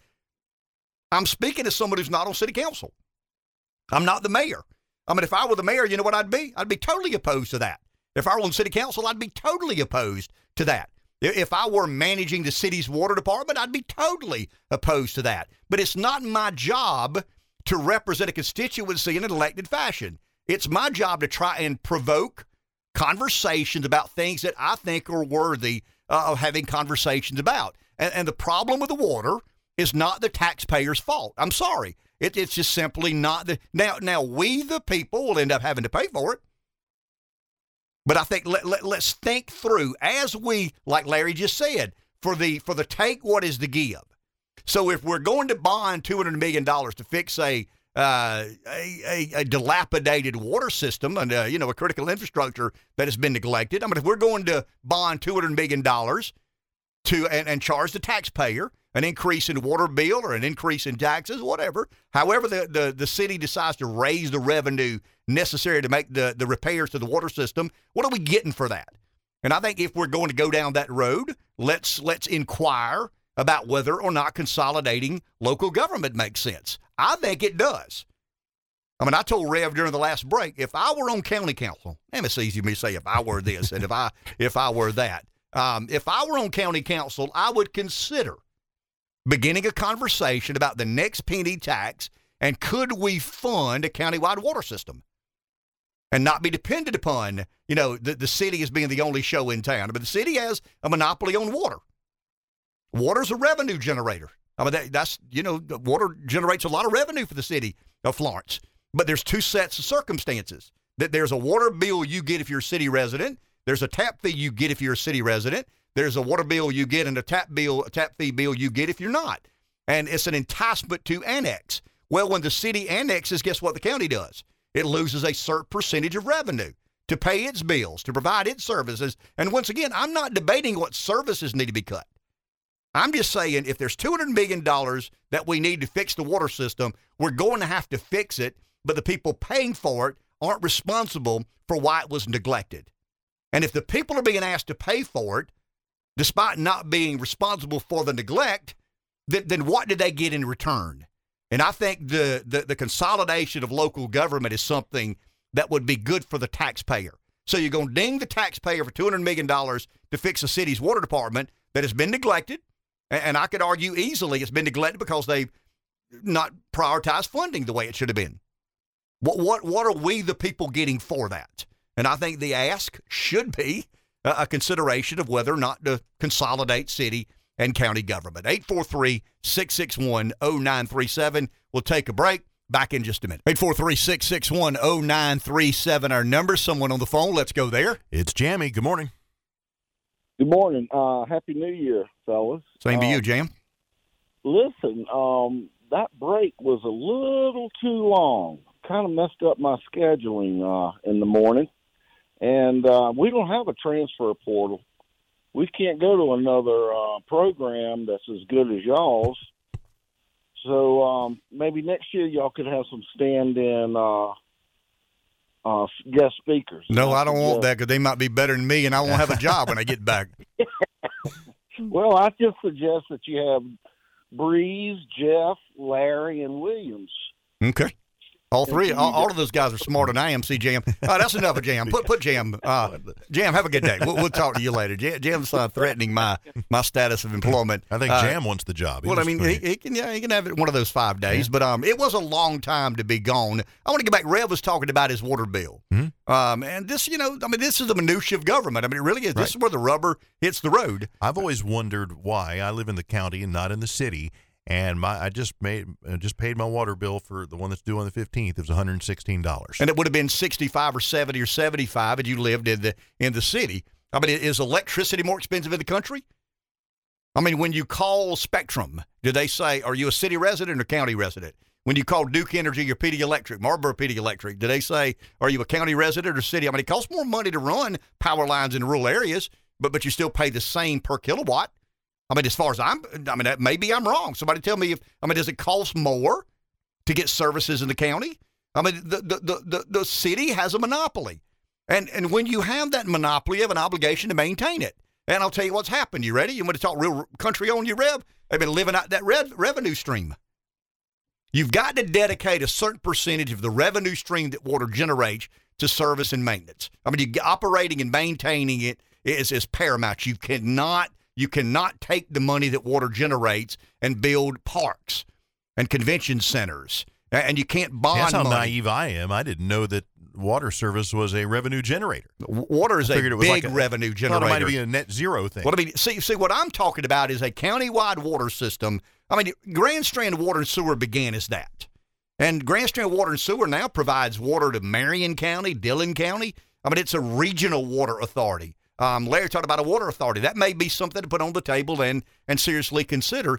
But the county has now the ability every 7 years to raise an enormous amount of money in the capital penny tax. Now, once again, they can't do it. They've got to sell it to you or we, the people, and voters have to approve it via a referendum. But I just wonder, I mean, if I were a member of county council, I would probably ask the body, the group, the council to consider whether or not this is a viable option. Because, once again, water is essential, guys. Who cared about a convention center with a hotel connected to it when you didn't have water? I mean, we can argue, what government should and should not be responsible for. But when the city owns the water, the city has a responsibility to maintain the water, and the city has been negligent in maintaining the water. Now, the taxpayer will have to pay for that negligence, and I believe the reason they've been negligent, somebody can correct me if I'm wrong. The floor is yours, and there's city council members who listen to the show. I know that. Call in and tell me that you've not been living out of the revenue stream the water generates, but rather you've set aside enough of a percentage to maintain the critical infrastructure, the repairs necessary as the years go by. I mean, I can go back to 2004 and probably find a report. I kept some of these notes. When I was on council in 2004, we were made aware that there were about 300 leaks, 20 to 25, that if at the right time could cause serious disruption problems. Have they been addressed? Have they been fixed? How many are there now? If there were 300 or 400 then, is there 600 or 700 now? If there were 20 to 30 leaks big enough to potentially cause a pressure disruption, how many are there now? What have they done to correct that wrong? How much negligence has there been? How much is the cost going to be to repair the water system? Those are the questions that I don't think we've ever had the answers to. But once again, it's easy to see money coming in, and that revenue stream is very enticing to do things that add to the quality of life.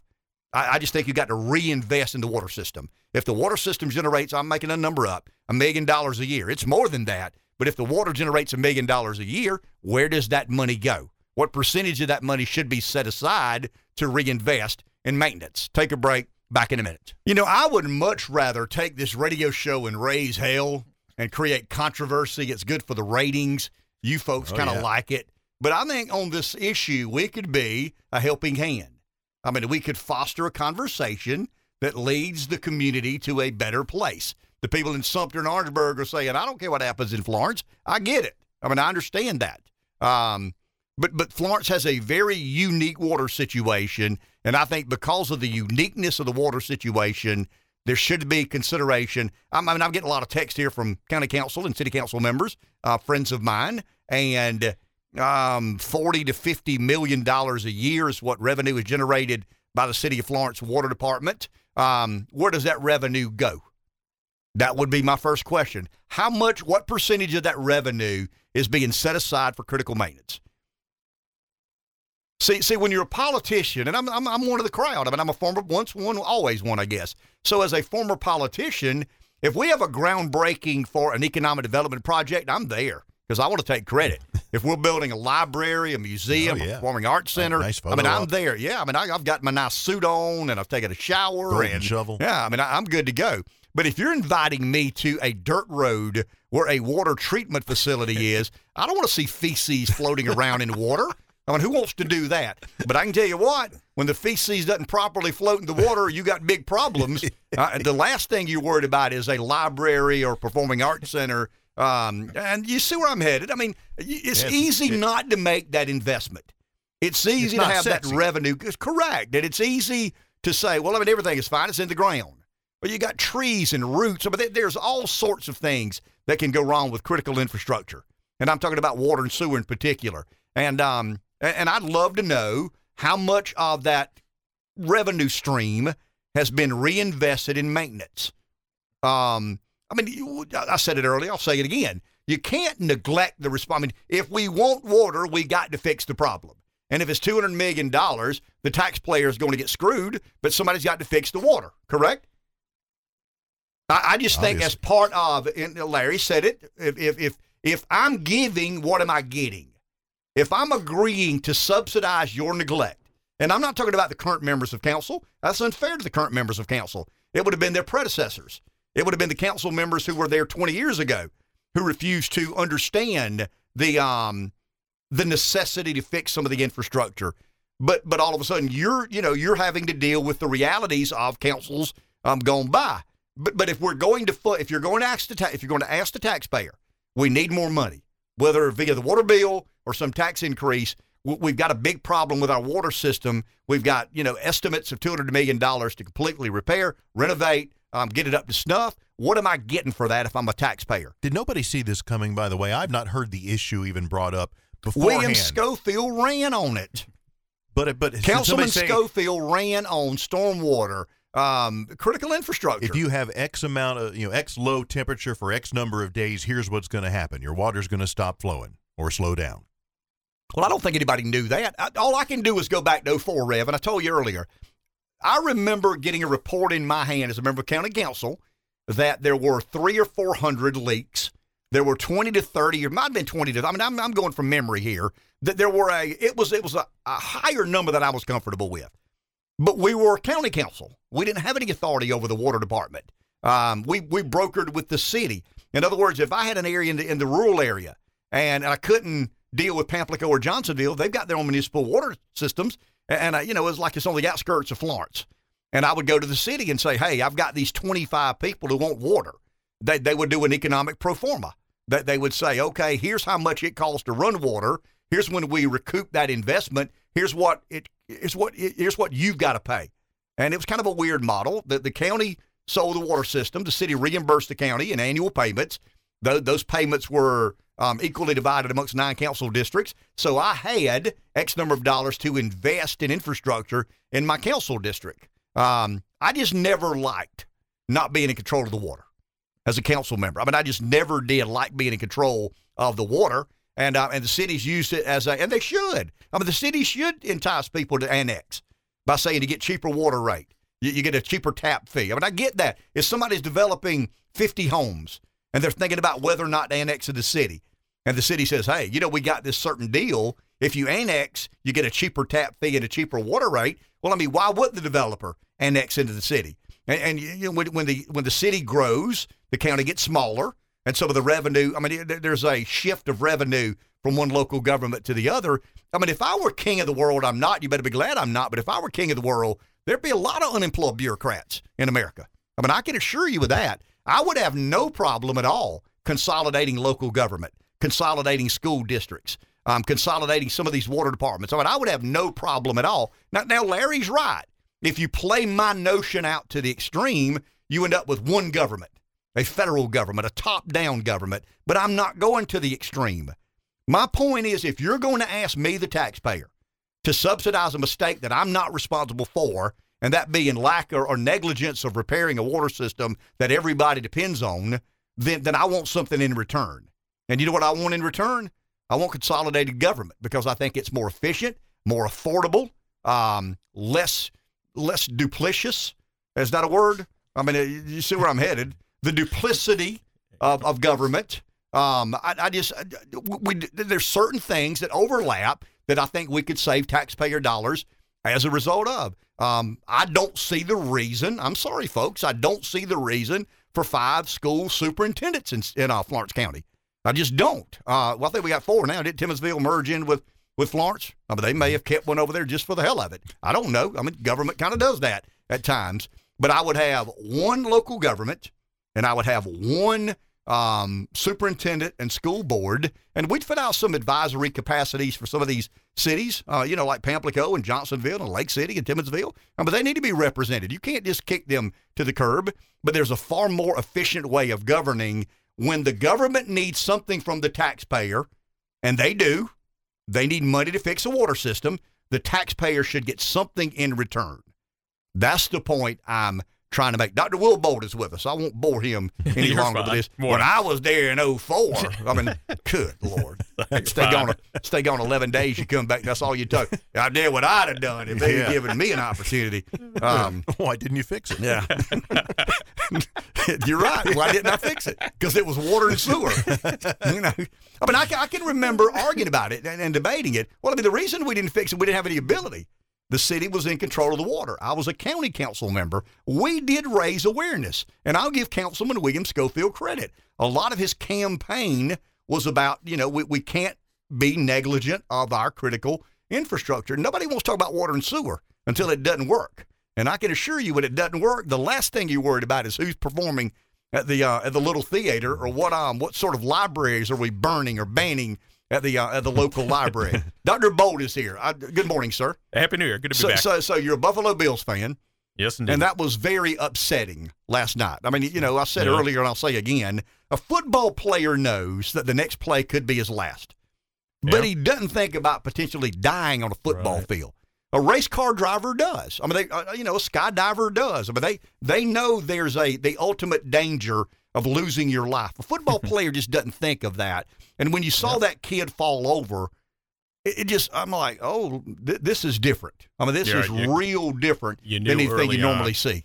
The initial reaction was you're kind of selfish. You're thinking, this is our second defensive back who's gone down in the first quarter. We're already thin.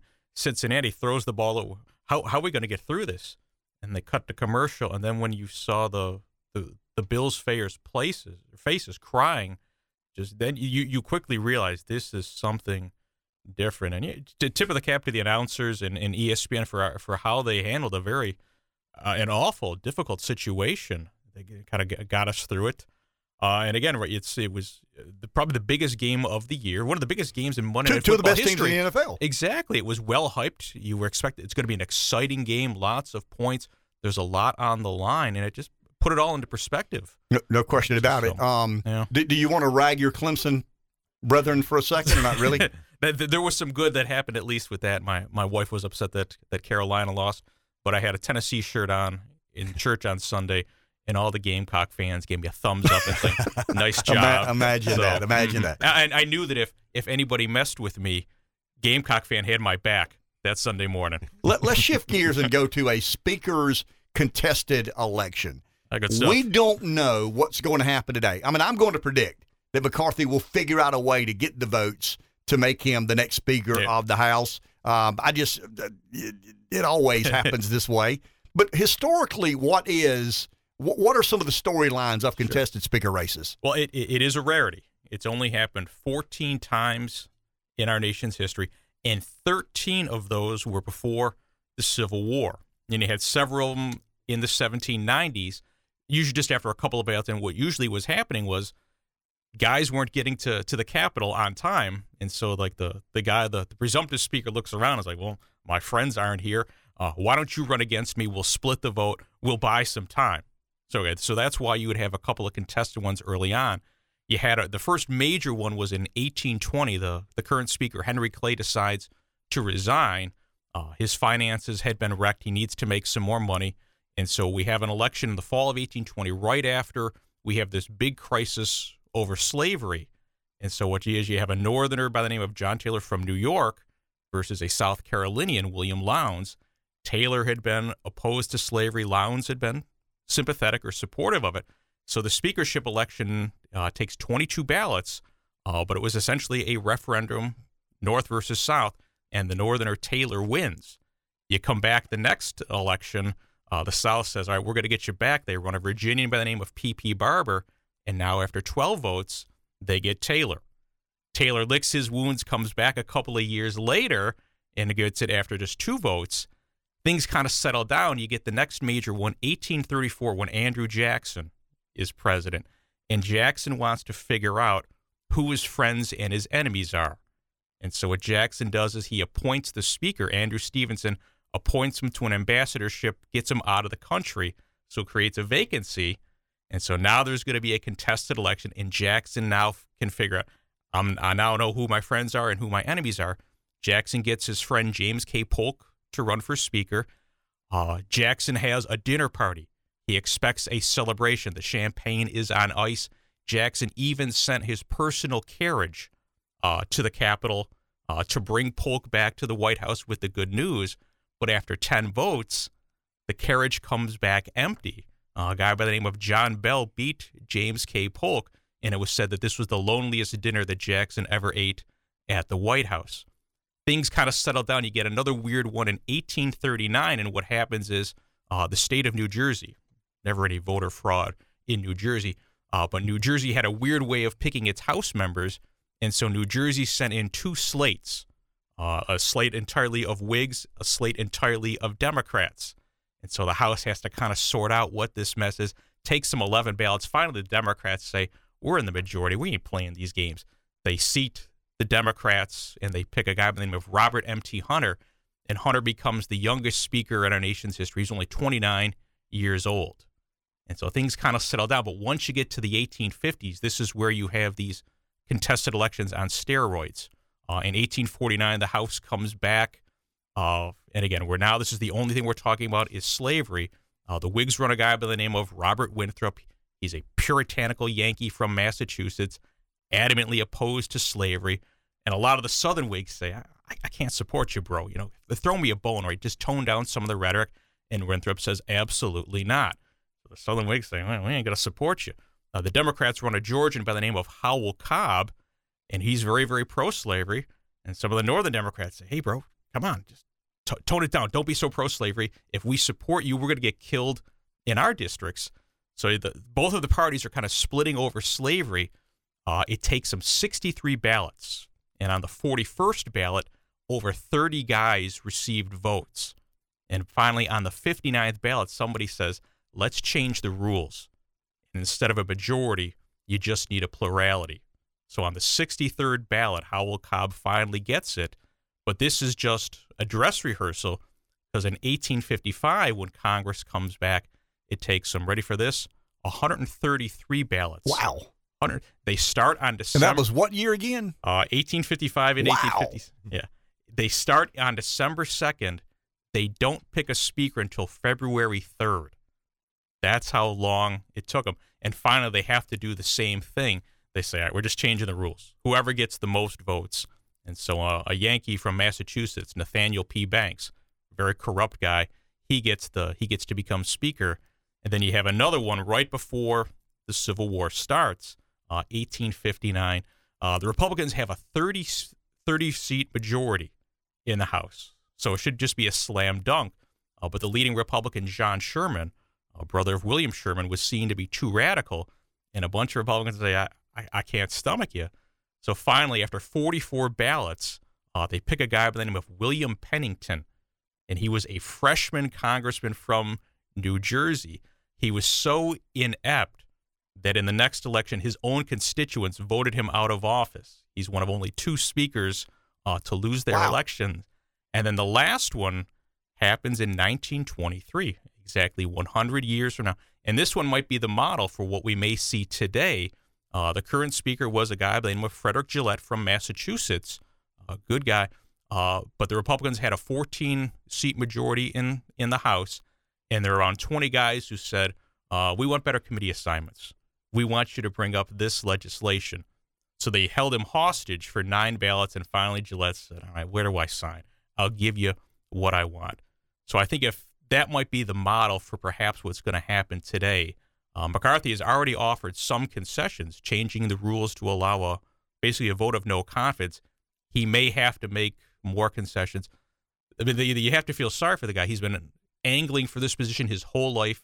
He's within sight of it, and I would imagine he'll be willing to make these deals at the end of the day today. So is the argument that before the Civil War, the debate was slavery? A lot of times, right? These speaker elections were revolved around the issue of slavery. Absolutely. And we had a lot of frequently contested speaker elections based on that single issue. Absolutely. Maybe That's not the single issue, but it was right. one of the primary issues. It was a Northerner versus a Southerner. Correct. Yeah. And since the Civil War, only one contested election 100 years ago, and we may have one again today. Tells you a lot about the party discipline, that they can kind of, right, they whip the votes. They're not going to do the dirty laundry in public.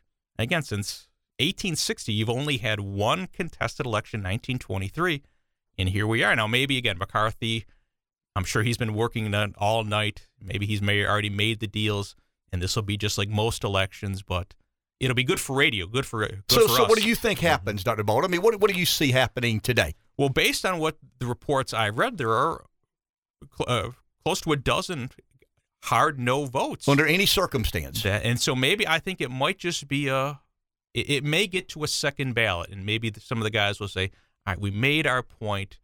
Maybe McCarthy says he'll make some sort of a concession, some sort of a deal to these guys. I think it's bad for the Republican Party, though, if they can't wrap this up and they got to turn to somebody else at this point. Jim Jordan, Steve Scalise. But again, we've seen a lot of weird things in American politics in the last 3 years. Why not a bitterly contested? Be good for us, right? If we're still talking about this into February, that they haven't chosen Trump era American politics. Thank you for the history lesson. Let's take a break. Dr. Bolt will hang around one more segment. We'll be back in just a few moments. Dr. Will Bolt, history chair, Francis Marion University, is with us for one more segment. I want to kind of shift gears, and this will have a little bit of the old, a little bit of the new, a little bit of early American history, but also as much as we're dealing with today. Suspicion has always been a part of the election. I'm suspicious of this politician. I'm suspicious of that politician. I wrote something down this morning. People have generally decided not to trust government. I mean, when we look at the polling, Rasmussen poll, this is interesting to me, Dr. Bolt. Rasmussen, some argue is a right-leaning pollster, but Rasmussen said 26% of Republicans know someone they think died from the COVID vaccine. 33% of Democrats know someone that they think died of the vaccine. As we look at American history, have there been high water marks of distrust in government? And have there been extended periods of times when people just kind of said, hey, man, I mean, they don't get everything right. But in general, I respect and believe that they're trying to do the right things. I think we're in uncharted waters. There's been times. You really believe that? Yes, that the level of distrust is at an all-time high. There's been periods in American history where we don't have faith in our government. We don't think they're capable of solving the issues, that they're corrupt, that their priorities are misguided. But the fact that we think there's these conspiracies, that they're lying to us consistently, this is something new, I think, in American history. So what do we make of that, Dr. Bolt, as a historian? Here's my next line. You ready, Rev? You'll love this. You ready? People have generally decided to not trust, period. When will they become ungovernable? I mean, have there been any episodes in American history where the trust factor was so in decline that people just refused to be governed effectively? Well, you had the breakdown in the 1850s. Explain that. Well, just lots of people. You had the 1850s, and we're arguing constantly over slavery. The 1850s were also an era of notorious political corruption. Lots and lots of scandals. You opened up the newspapers every day, and you would see these reports of politicians on the take. There was a headline that said, "Fraud so astounding even for New York," and which tells you all you need to know. And so most voters thought that all these guys were sending to Washington, to the state capitals. They're not looking out for me. They're only there to line their own pocket. How can they solve these weighty issues of the day? And so it's a lot of people would say that the Civil War it's a breakdown in politics, that essentially we couldn't solve this issue over slavery. And so this is what led us, sadly, to Fort Sumter and cost 600,000 Americans their lives.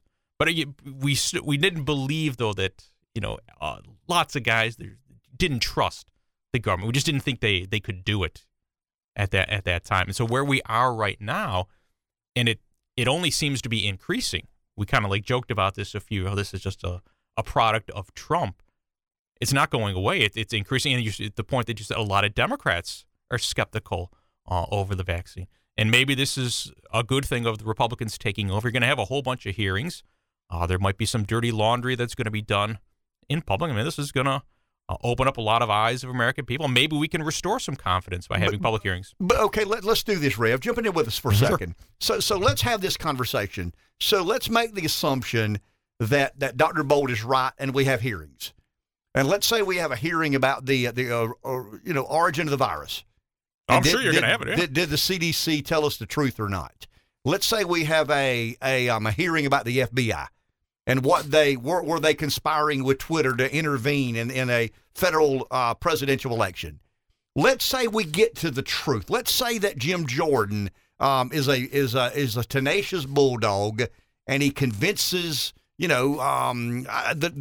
New York Times to write a story saying, this guy has a legitimate complaint. does that increase the distrust in government, or do we land to a place of, okay, I feel better now that the truth has been revealed? Oh my gosh, what does an ungovernable population look like?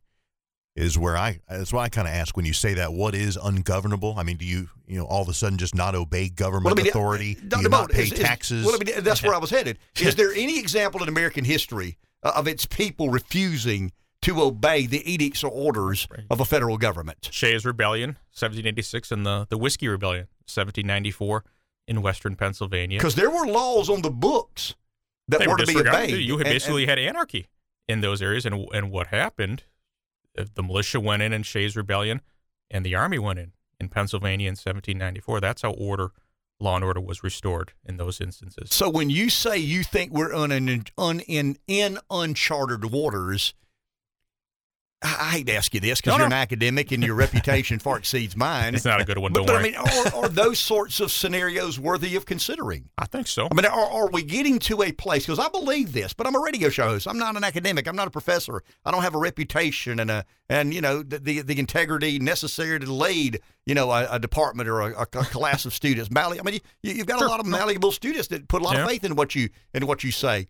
So how do we... I mean, I believe with every fiber of my being that my kids will live long enough for some Americans to refuse to answer or be held accountable by their federal government. Am I completely off the reservation, so to speak? If we were having this conversation 10 years ago and you said, we're going to have record levels of distrust in government, I said, you're full of beans. Heck no, but look at where we are. This is a very serious... How many Americans are living off of the grid right now? Going up to living, squatting in Alaska... just to avoid, to sort of escape all of this. And so how do we stop it? All right, how do we sort of So how did we stop it? I mean, we fought a civil war, right? So how does this end? A civil war, what happens at that civil war, government takes on more and more power. Correct. The centralization of power comes out. But how does government regain the trust? Yes. I mean, you say if some of these things, let's just say some of these things that we consider, or a lot of people consider conspiracies, end up being proven to be true. At some point you say, okay, let's air all the laundry and now trust the government. Come back. So here's the question, Dr. Bolt. When does the government lose the moral authority to govern? Ooh. No, that's the great question. And if a Jim Jordan or Marjorie Taylor Greene can maybe tease a confession out of some high-level bureaucrat, say this is what we did. I was just following orders, but here's the email. Here's the recordings. Right. Does that say, do Americans say, all right, let's get rid of these individuals who are responsible. Let's have a hard reset, and we're going to go back to the way things were? Or is this the tipping point? Are you past the point of no return? And so many Americans say, I'm done. It's broken. There's an irreconcilable difference at this. I would hope it's the former, that we can, again, restore that trust. But again, when somebody burns you over, stabs you in the back, it's tough. So, Rev, do you trust more or less if Jordan chairs a committee and we find out that the FBI did indeed conspire with Twitter to intentionally affect the outcome of the election? But at least now. I mean, there are some people in government that, now we would argue that the only reason Jordan did that is political expedience. You know what I mean? Right. It's in his best interest. That's right. And in his party's best interest. Him and any witnesses or anything anybody says. But to the one half Americans who are highly suspicious of government, does that help or hurt the cause? Well, at the beginning, it probably hurts. But what do they do about it? I mean, do they truly clean house? Does somebody? I mean, you saw what they did to allies of Trump. I mean, they perp walked them every chance they had. I mean, does some high level official that lied, caused potential death, do they get perp walked and held accountable for that? Do you basically, I hate to say it, drain the swamp of those sort of things? But will it require that before we regain trust? Isn't that the key, accountability? That's what we want. I mean, if you indeed, I'm using the FBI and Twitter because the vaccine is going to be so hard. I mean, there's so many moving parts there.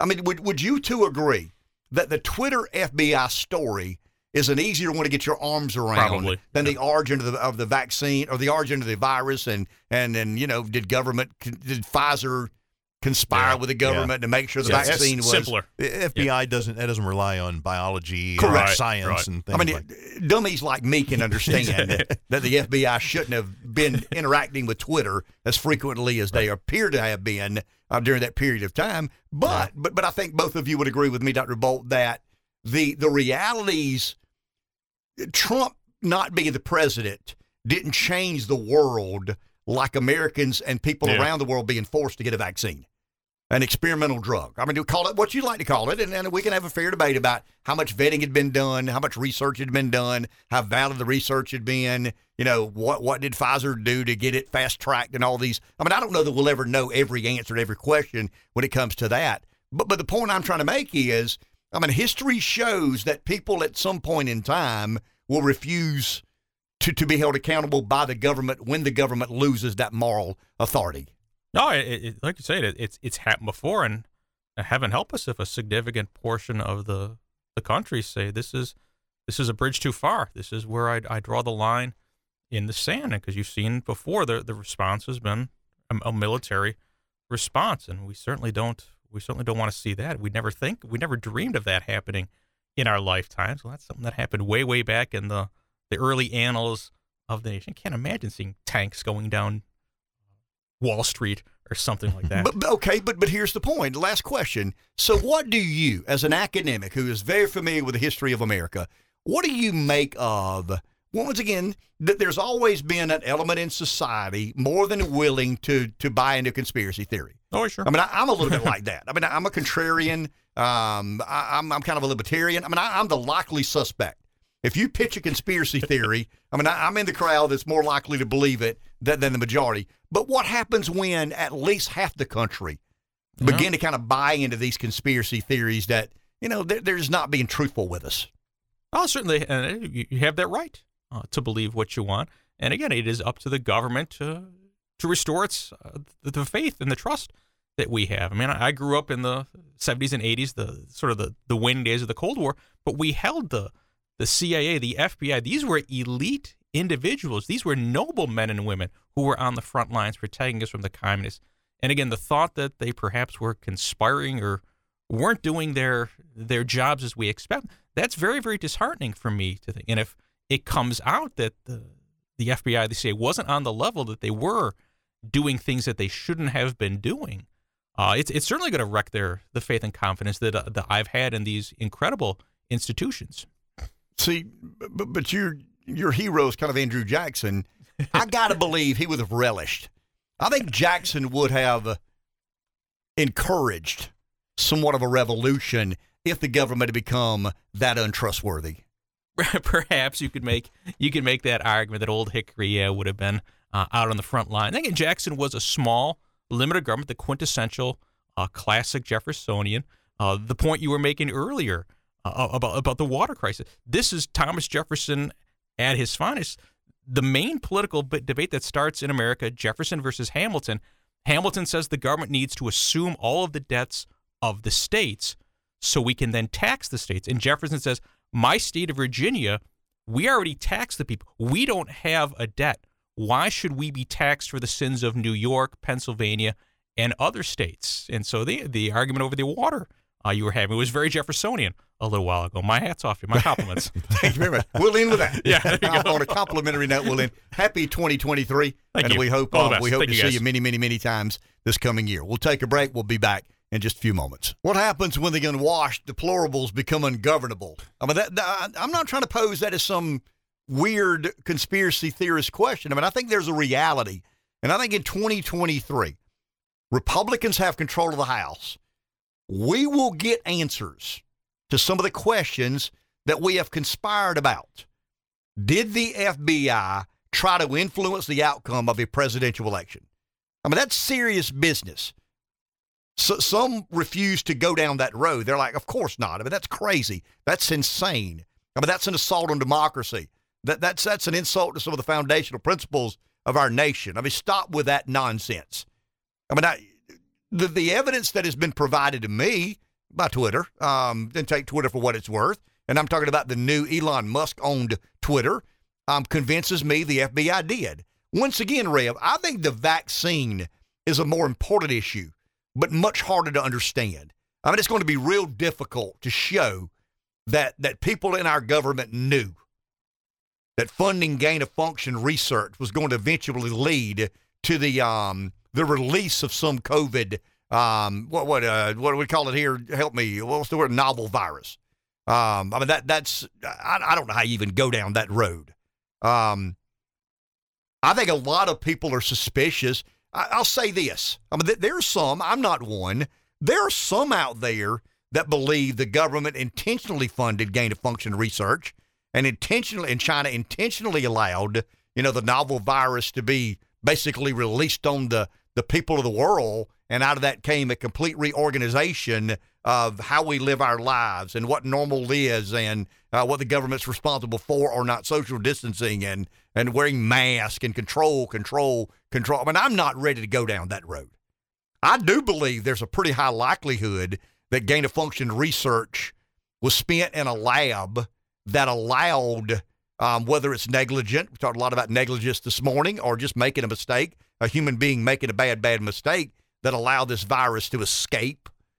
I mean, I think to believe it happened at a wet market is a little bit more conspiratorial than believing it happened in some sort of controlled environment. But some people don't believe it was accidental. I mean, some people believe that it was intentional. The American government conspired with the Chinese government. They knew exactly what they were. This is almost a uniparty worldwide. The Davos class, the cathedral, and we'll turn everybody into obeyers of whatever rules, and we'll use this pandemic. See, I believe that Democrats, I think, what was his name, worked for Clinton, darn it, was Mayor of Chicago. Oh, Emanuel. Yeah, Rahm Emanuel. I believe Rahm Emanuel said it best, never let a crisis go to waste. And I think the Democrats saw a crisis and an opportunity to put government in more control or in more power or in more positions of influencing in how we live our lives, an assault on freedom.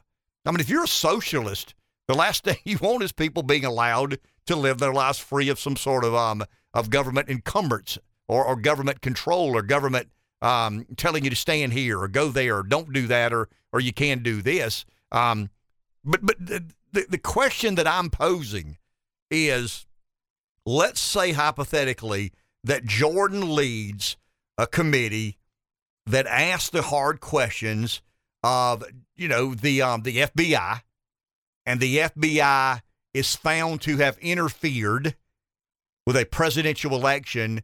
Are you more trusting of your government because you know now what you were suspicious of? Or are you least trusting of your government because it's been proven to you how corrupt they will be if necessary? And I don't know the answer to that. Are we more governable or less governable if we find out the FBI did conspire? I mean, the FBI communicated a lot with Twitter. I mean, there's no doubt about that. I mean, that is easily proven. We know that to be true. It seems to me that the FBI was more giddy about the relationship than Twitter was. I mean, when you go back and read some of the Twitter files about the FBI, it's hard to believe, but a liberal San Francisco-based tech company was basically pumping the brakes a little harder than the FBI was. I mean, that's kind of the scare. If somebody told me that Twitter was a liberal company that tried to influence the outcome of the election to keep an America First president from getting elected, I'd say, of course they are. I mean, who wouldn't believe that? I mean, they're in San Francisco. The average age of their employees 28 or 9 or 30 years old. Of course that's what they're going to do. But if somebody told me, but those people were not as zealous about it as the FBI, that's when I get a little funky and freaky. Back in a minute. Nobody knows. I certainly don't, but it looks like we could be headed for the, the first multi-ballot speaker election in, a century. Dr. Bolt, early American history professor Francis Marion, was with us a second ago talking about the history of contested speaker elections. The last one in, 1923, I think is what he said. Will McCarthy prevail? Will the Republicans not be able to take yes for an answer and having the majority in the House? We shall see. Fox News Radio's Jared Halpern is with us. He's in our nation's capital. Jared, good morning. How are you? I am ready for a long day.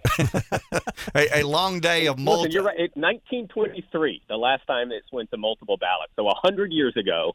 And before that, It happened several times pre-Civil War. So you're talking about when the House, to some extent, was sort of a little bit more of a parliamentary system.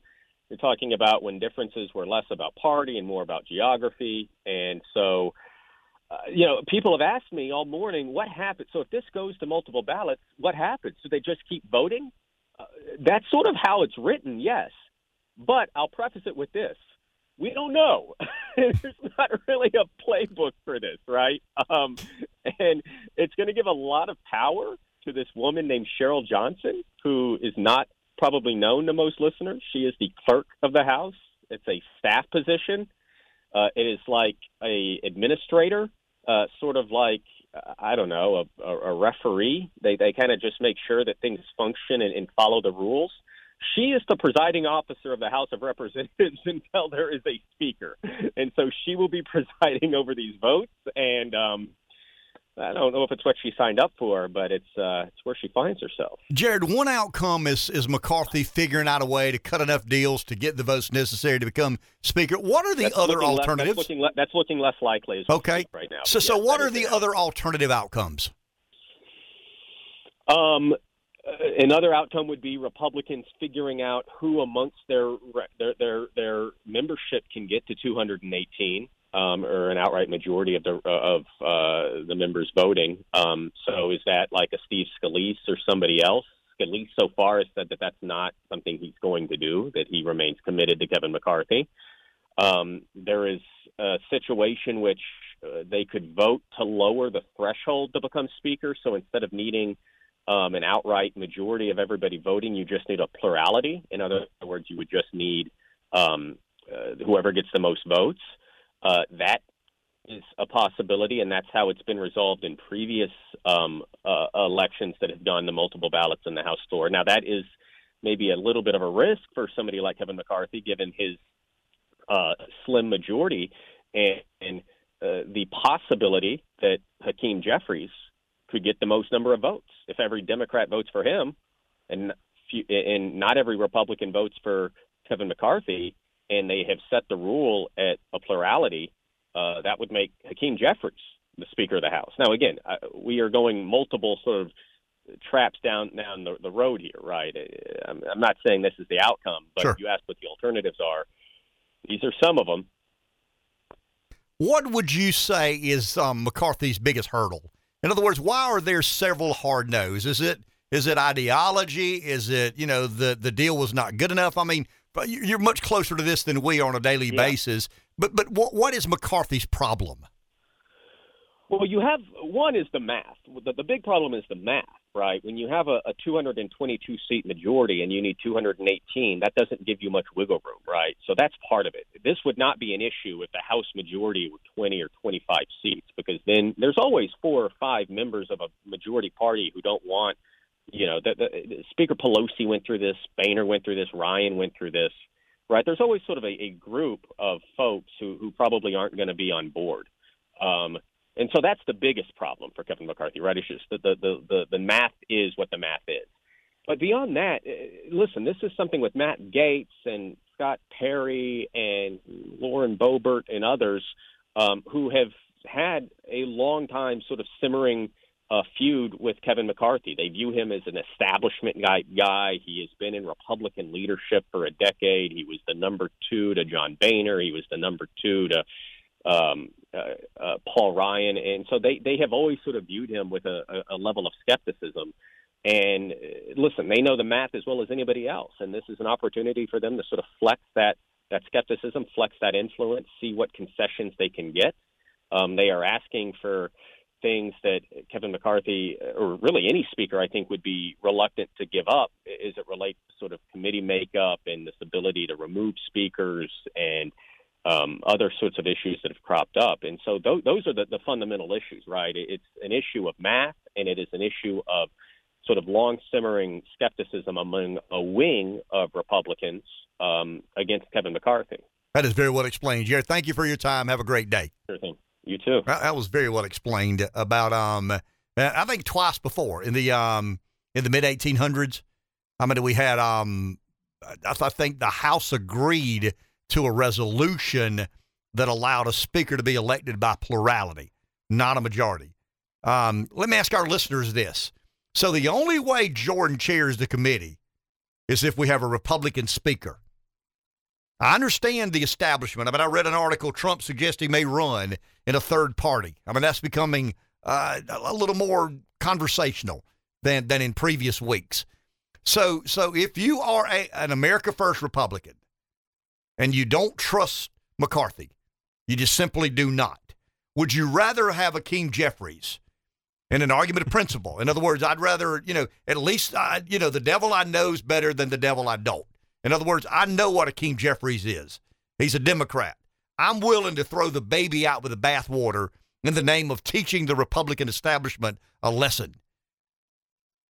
Who's willing to go down that road? I mean, you're nodding your head. No, you're not willing to do that. You'd rather have McCarthy. But if McCarthy wins, does the establishment win again? I don't know. The proof will be in the pudding. I don't know how he will conduct the speakership. But if that's your point, I mean, if you're one of the 5 hard-nosed or one of the 6 hard-nosed.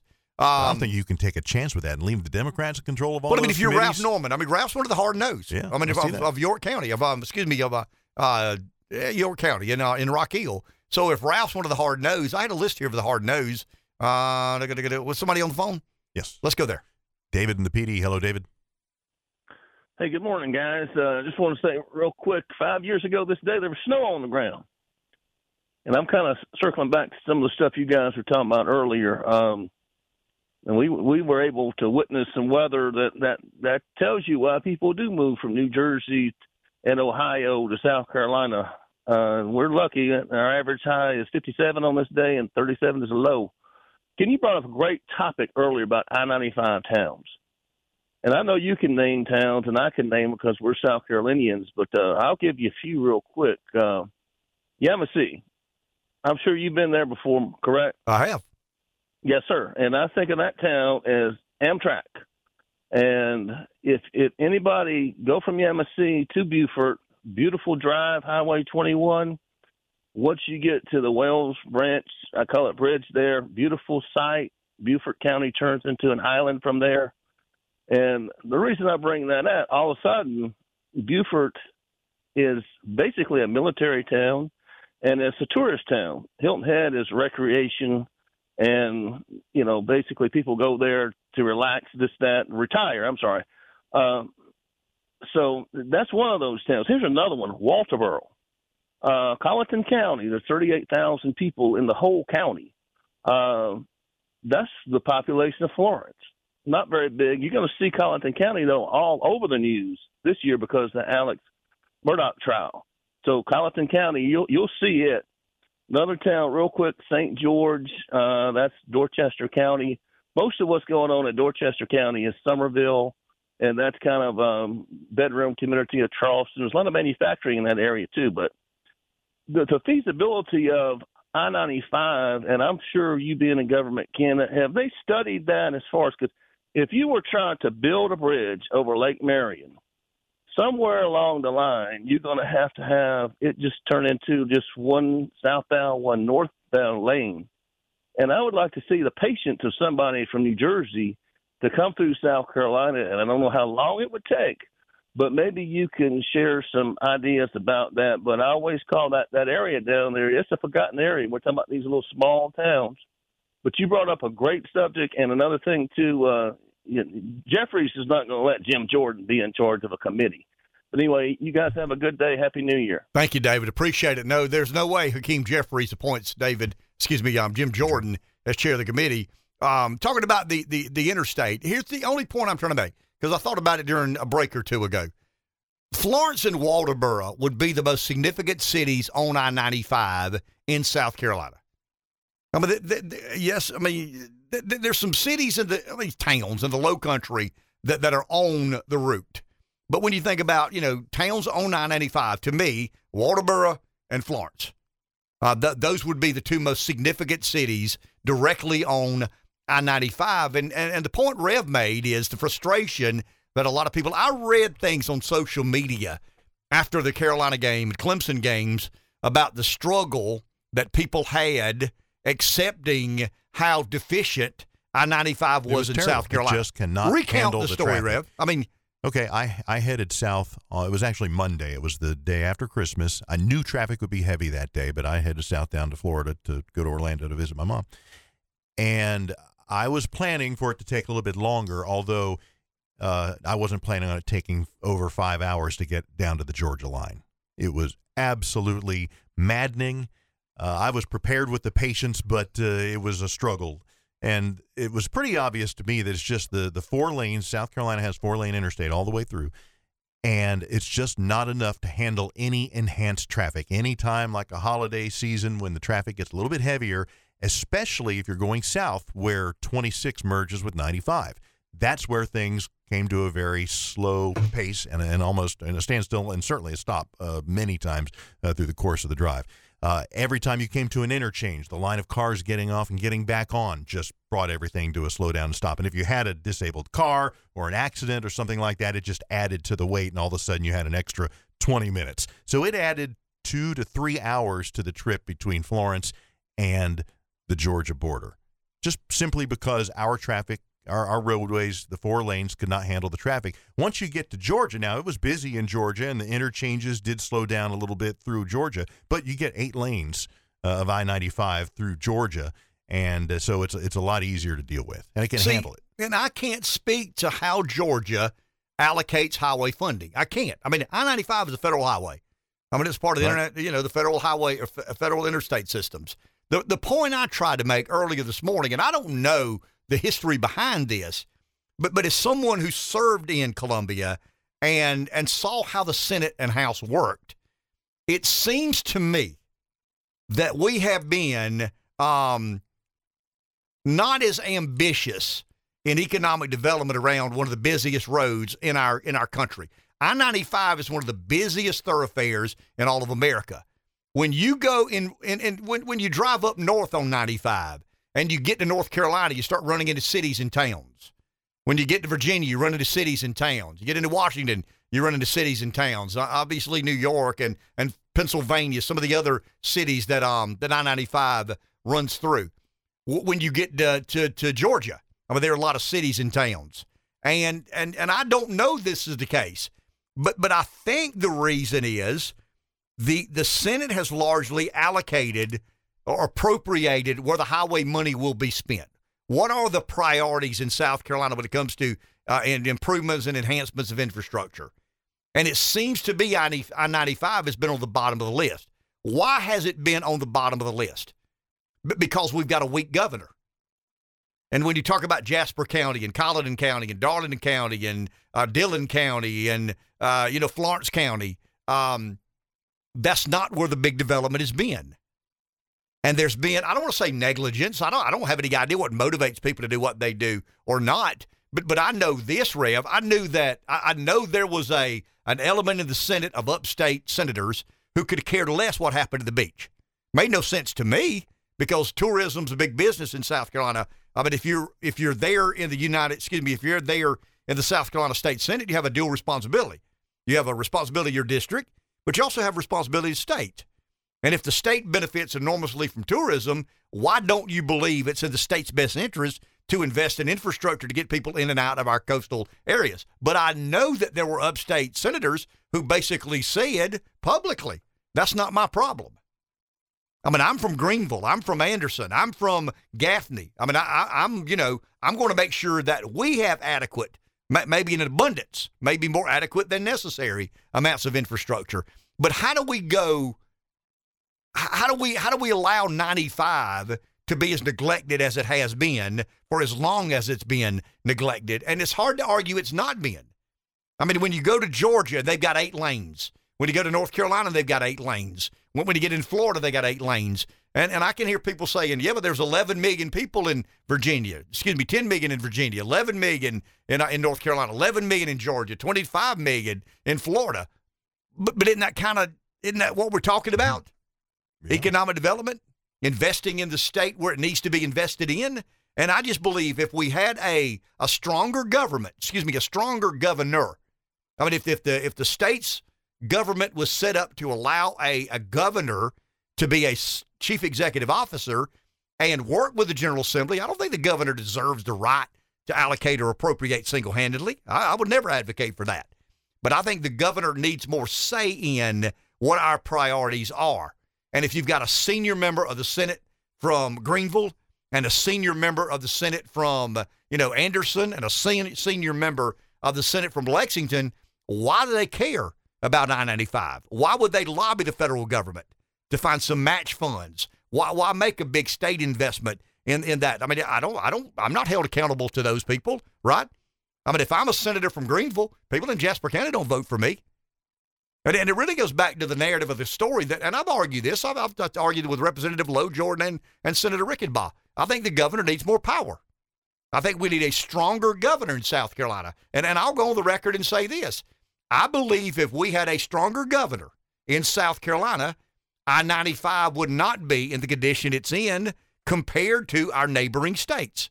Our neighboring states have stronger governors, that they have seen how important I-95 is, and they've made big investments in the improvements of I-95. And I think and when I read online on social media, I mean, these people, it was probably 8 or 10 I read, but 5 or 6 I knew the people. And they're not hell hackers. You know what I mean? They're not the kind of people that just ran on Facebook to be ranting or put things on Twitter just to be putting on Twitter. But they were very, very opinionated about how far behind we were in the enhancements of I-95. And how do we have one of the busiest roads in America running through our state, and we've neglected capitalizing on the economic development potential, the transportation aspect of that? If you are a Fortune 50 company and you're in logistics, and you're looking at a spot in Georgia and a spot in South Carolina, and the economic development site you're looking at in Georgia has 8 lanes of I-95. And the economic development site you're looking at in South Carolina has 4 lanes of I-95. What is more adequately equipped to handle whatever logistics business you may be in? And I just think we've been derelict in basically enhancing or improving 95 consistent with our neighboring states. When you're stuck in that traffic, that you definitely agree with that, because you're like, why? Why is it like this? It should not be. And somebody's been kind of asleep at the... Well, I still go by. I think it's because they've not had a lot of political horsepower in those counties along I-95, and we have a weak governor. I think if we had a governor that had the ability to influence the General Assembly more than our current governor does, we'd have a different plight on I-95. Let's go to the phone. Tony, Calhoun County, listening to WTQS. Hello, Tony. Hey, good morning. Happy New Year, everyone. I think we're forgetting that Eisenhower built the interstate system based upon the German Autobahns, that Hitler built. And it was built not so Dave could go to Florida or Ken could go to the beach. It was built so the federal government could move troops and equipment from one place in the country to another. We just happen to be able to use it. It's not why it's there. The bridges are all sized. They're tall enough that we can get, tanks and trucks and all of our equipment through it. It's really not there so we can enjoy it. But surely you're not saying that's not the reason to improve it. No, what I'm saying is it's the federal government's road. It's not the state's road. It belongs to the federal government, so the federal government should be improving the roads. Belongs to the taxpayers. I just don't want people to lose track of the fact that it's a federal road. Right, yeah, we said that, so thank you, Tony. Appreciate that. It's a federal highway system, and I think most people are, some people are familiar with why it was developed or built. I get that. In fact, every so often, I don't want to misspeak here, but there's a straight stretch where somebody could land a plane. It had to be straight and flat for so many, a half mile, a third of a mile, whatever it takes to land. The military was in mind when they built the federal interstate system, But how many tanks and planes are riding on the interstate today, and how many cars are trying to make it back to home? I don't think there's a pragmatism that has to apply here. The point I'm trying to make is our neighboring states have enhanced I-95 far more than we have. I believe one of the primary reasons is our neighboring states have a governor who has to look at the state in its totality and doesn't have the ability or the pleasure or advantage of looking at it as one fiefdom opposed to another. Let's take a break. We'll be back in just a minute. This will be an interesting conversation to have with Representative Lowe, Representative Jordan, and Senator Rickenbaugh Friday morning when they get here. You know, what are the nuances? What responsibility does I understand it's a federal highway, but it comes through your state. I mean, do you partner? Do you leverage? Do you collaborate? Do you match? I mean, there are a lot of different fundamentals in government that I'm not sure of because I'm not a member of the General Assembly, and I don't know how we fund some of the infrastructure improvements.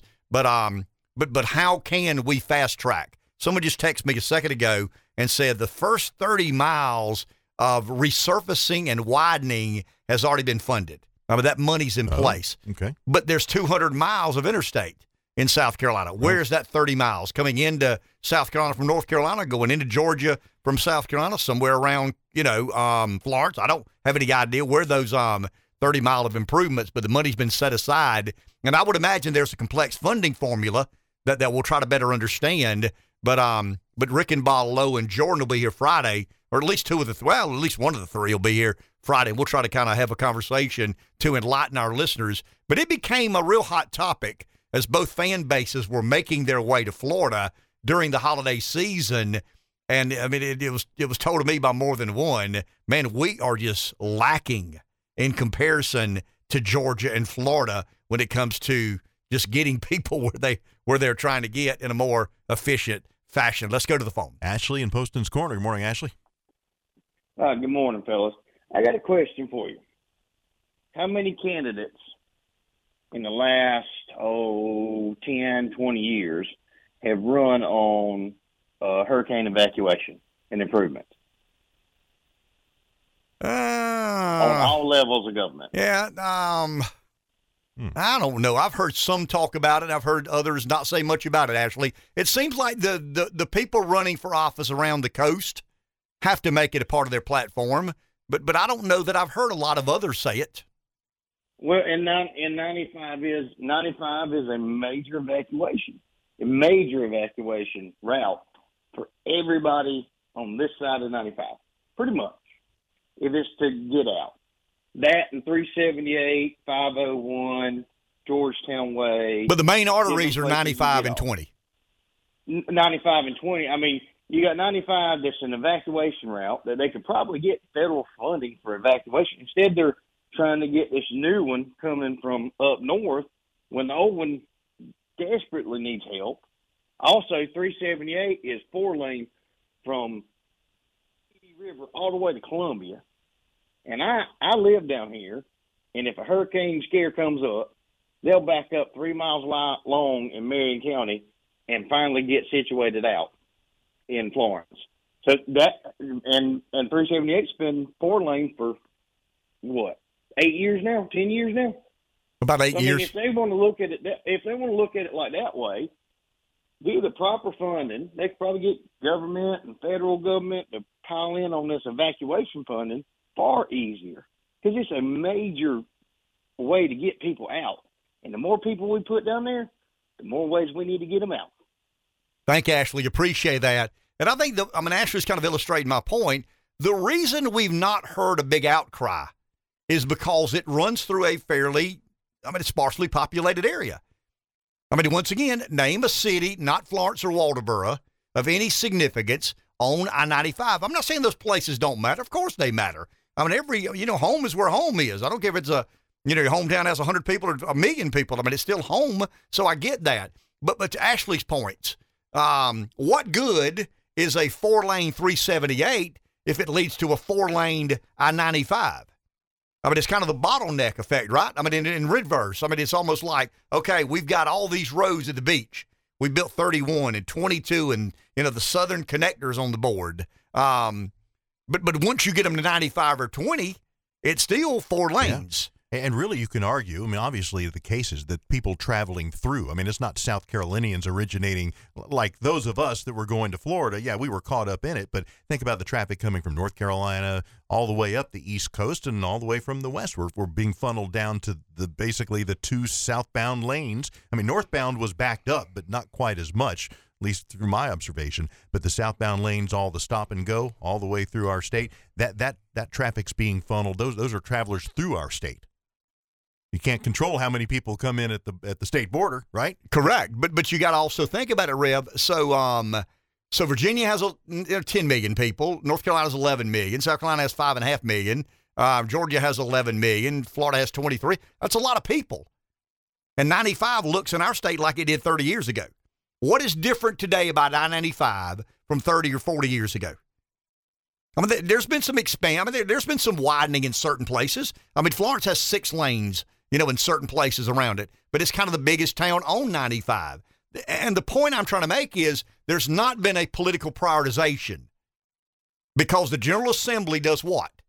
I mean, it elects people in districts, and people who control the money have historically not come from these counties that, Leatherman would have been different. He chaired the Senate Finance Committee, and I would imagine had he wanted to, he could have more heavily invested in I-95. And I'm speaking out of turn here. He may be the one that got it, enhanced around the Florence area.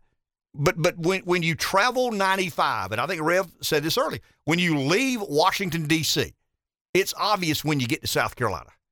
And it's obvious we've neglected that major artery, that major thoroughfare. I get why it was built, but how many damn planes and tanks are we going to pass on an interstate today? I mean, it's to get people from point A to point B, and it's to enhance a state. And if I were governor, I'm good at saying if I were what I'd do.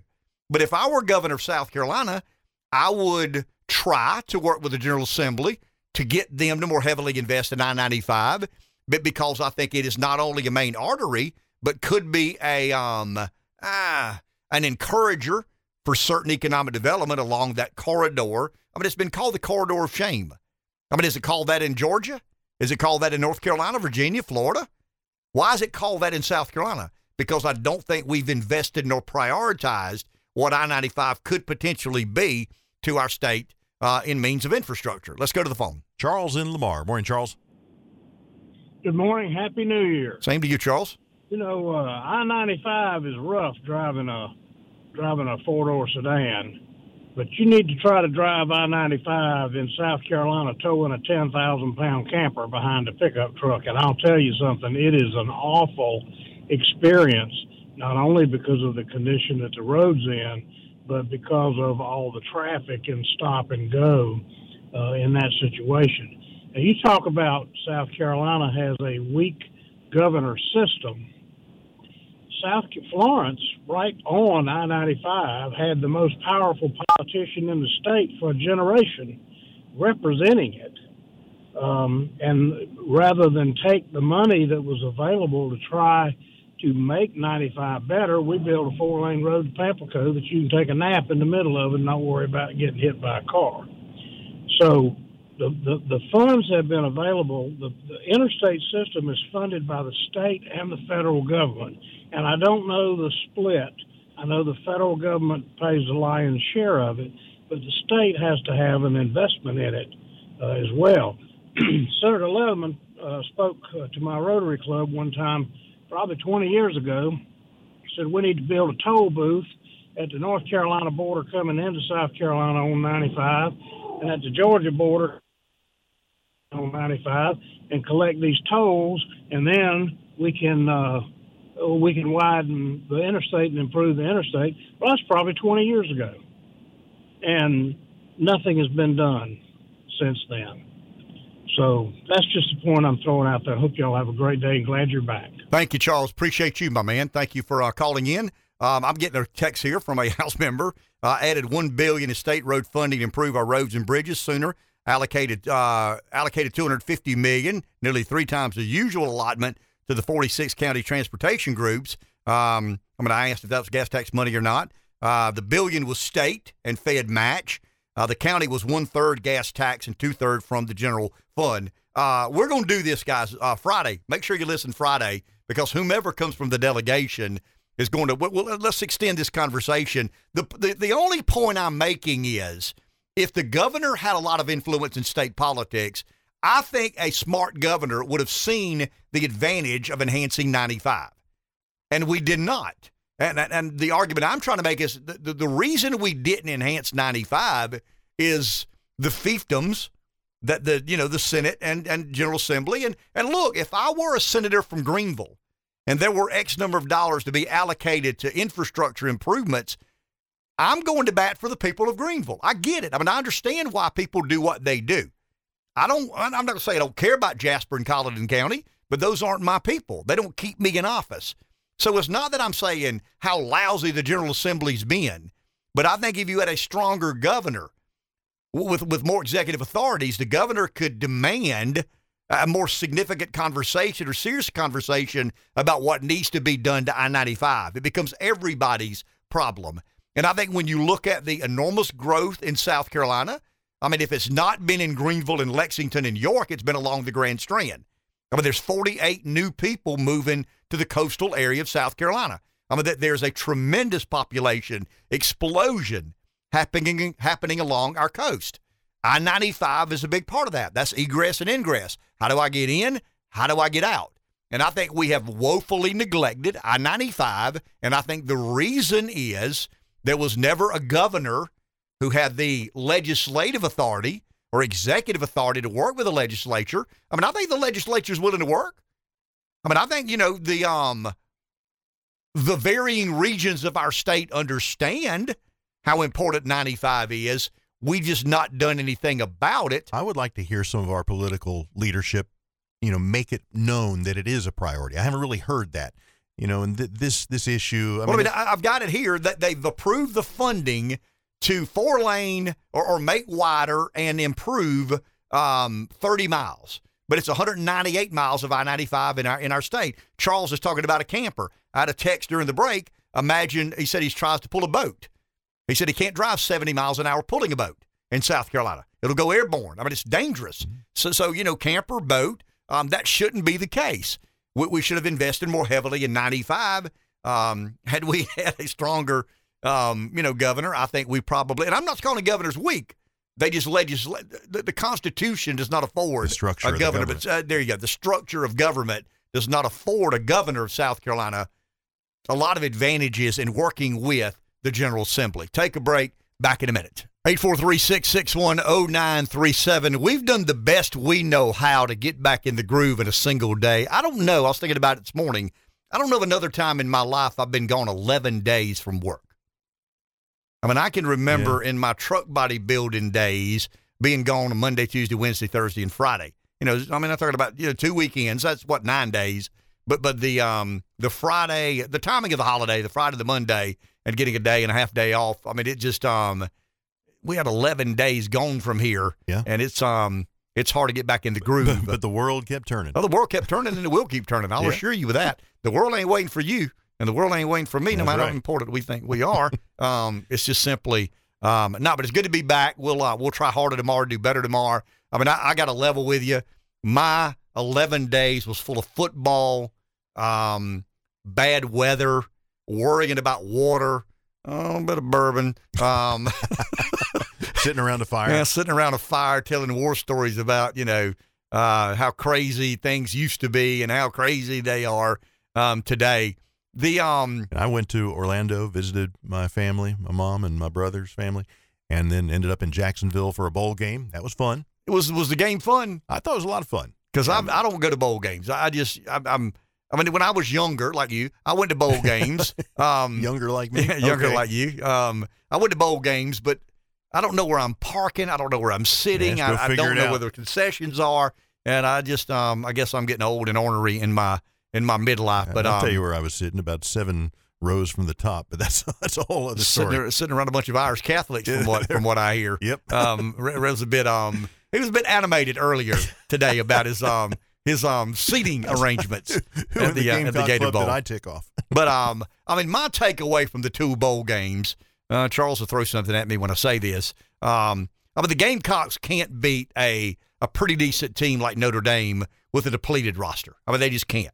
When they had that many opt out of the game, they're just not talented enough. They don't have enough dudes to beat a team like Notre Dame. Now, Notre Dame's not loaded by any stretch, and Notre Dame had some kids opt out as well, but Notre Dame has a more talented roster than South Carolina. But the Gamecocks played tough and hung in there. Close game to the end. When it comes to Clemson, and this is where Clemson fans get irate with me, but I'm not saying it anything other than trying to be honest. Clemson was elite for a decade. They don't look elite today. They look very good. I mean, they still got dudes everywhere, but I can't explain to you what's missing. A Clemson fan would know much better than I, but they don't look like Georgia. They don't look like Michigan. They don't look like Ohio State. They don't look like Alabama. They look a notch or two, not as good as they are. Why is that? I don't have any idea. I mean, a Clemson fan could give far more opinion on that than I could, but I watched Clemson play a lot this year. That there's sporadic mediocrity. That they'll go a quarter and play very mediocre. They'll go a half and play very mediocre. The play calling is a bit suspect to me. It's on offense. I don't understand what they're trying to be on offense. A little bit of this, a little bit of that. Can't do that. Can't do that. I mean, I get you build your offense around your quarterback. They changed quarterbacks, and the DJ had a lot of issues early in the season. But Clemson just doesn't look elite. And they've got a lot of dudes. I mean, I don't think they've got as many dudes as Alabama and Georgia, but they've got about as many as everybody else, and they just don't look like something's missing. I'm glad it's missing, but I don't know what it is that's missing. And I think it's fair to say, are they as hungry as they once were? Is Dabo as motivated as he once was? Have the coaching hires been as good as they were, during that unbelievable run they had? But Clemson's a good football program. They'll be fine. Rest assured. I mean, there's no reason to fret for what lies ahead. But the Gamecocks were too depleted a roster to beat a good team. And Clemson just, for whatever reason, their dudes just aren't playing elite football. Tennessee, just kind of wore them out. Notre Dame started running the ball in the second half, and South Carolina had no answers for that. The physicality of Notre Dame really reigned supreme toward the end of the game. Enjoy your day. We'll talk tomorrow.